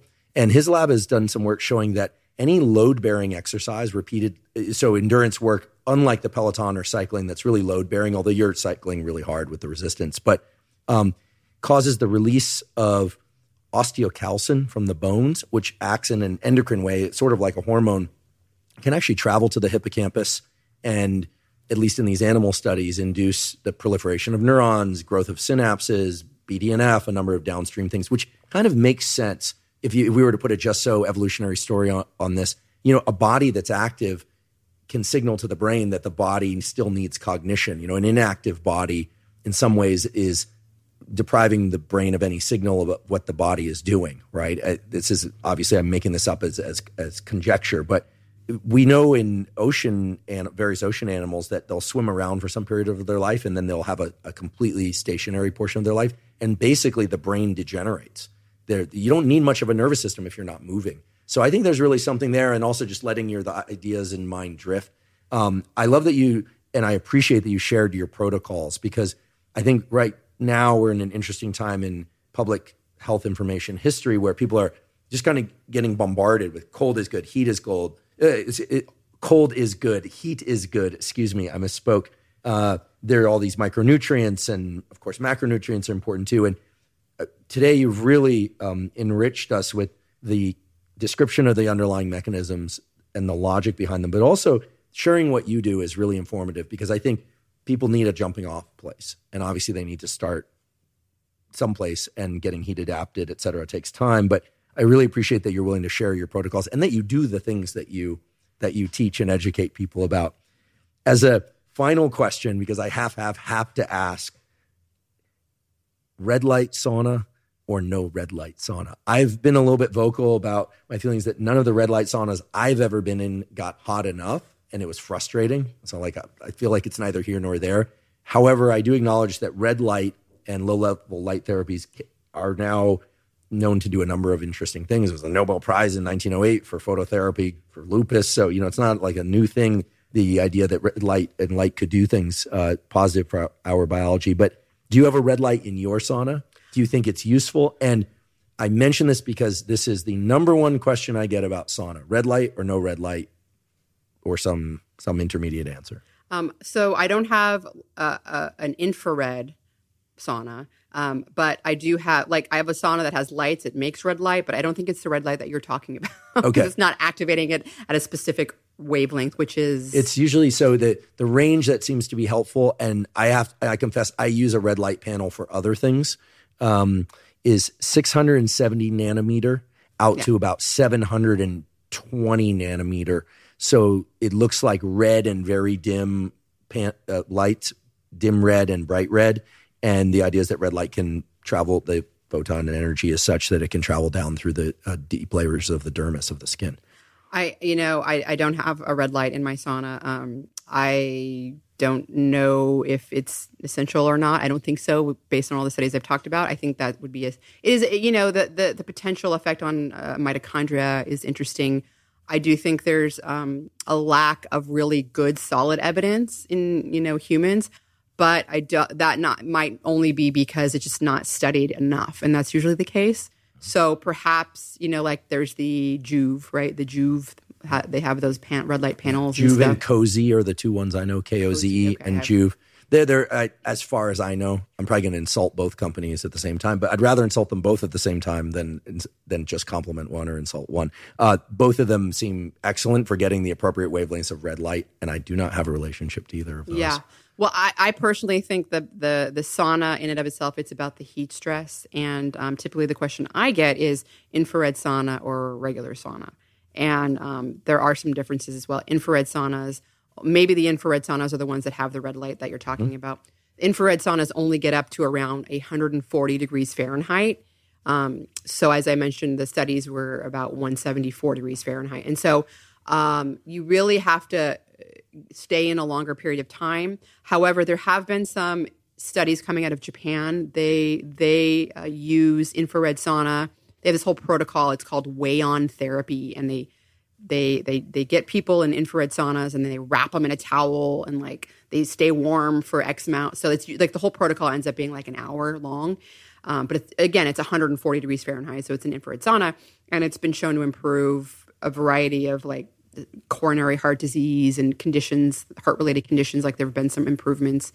So obviously there's evidence that infrared saunas can be beneficial for cardiovascular health. I've used infrared saunas many times at my in-laws. They have an infrared sauna, and I have to crank that thing up for a while until it's maxed. And then I have to sit in there for an hour at least. I do sweat a lot, and that's another thing we didn't talk about. You do sweat some heavy metals, and some heavy metals are excreted predominantly through sweat and others through urine. So for example, cadmium, there's 125-fold increase in cadmium excretion from sweat when you get in the sauna. Also, lead is something like 17-fold excretion is higher. Another one is aluminum. It's about 4-fold higher. So infrared, you do sweat a lot too. And that's because the main difference is that you're heating your body up through thermal radiation versus the ambient air. Like a standard, sauna is a heater, and the heater is heating up the air, and that's how you're heating yourself up. So it is a little bit of a different mechanism. I prefer regular saunas. Most of the data out there is from the heat stress itself, like your heart rate's elevating when you're in there. You're feeling hot. You're getting that cardiovascular. That's what you're feeling when you're in a hot sauna. And that, for me, takes a really long time in the infrared sauna. I get at the very end. But I do think there are some benefits from infrared. And they are more affordable. They're less of a fire hazard. But again, hot baths are, I think, a good alternative modality for heat stress compared to like a regular sauna. So great. That's a really helpful answer. Like I said, I use the red light, but not in the sauna. And thank you for reminding us of that 174 degree Fahrenheit threshold that was mainly used in all these studies.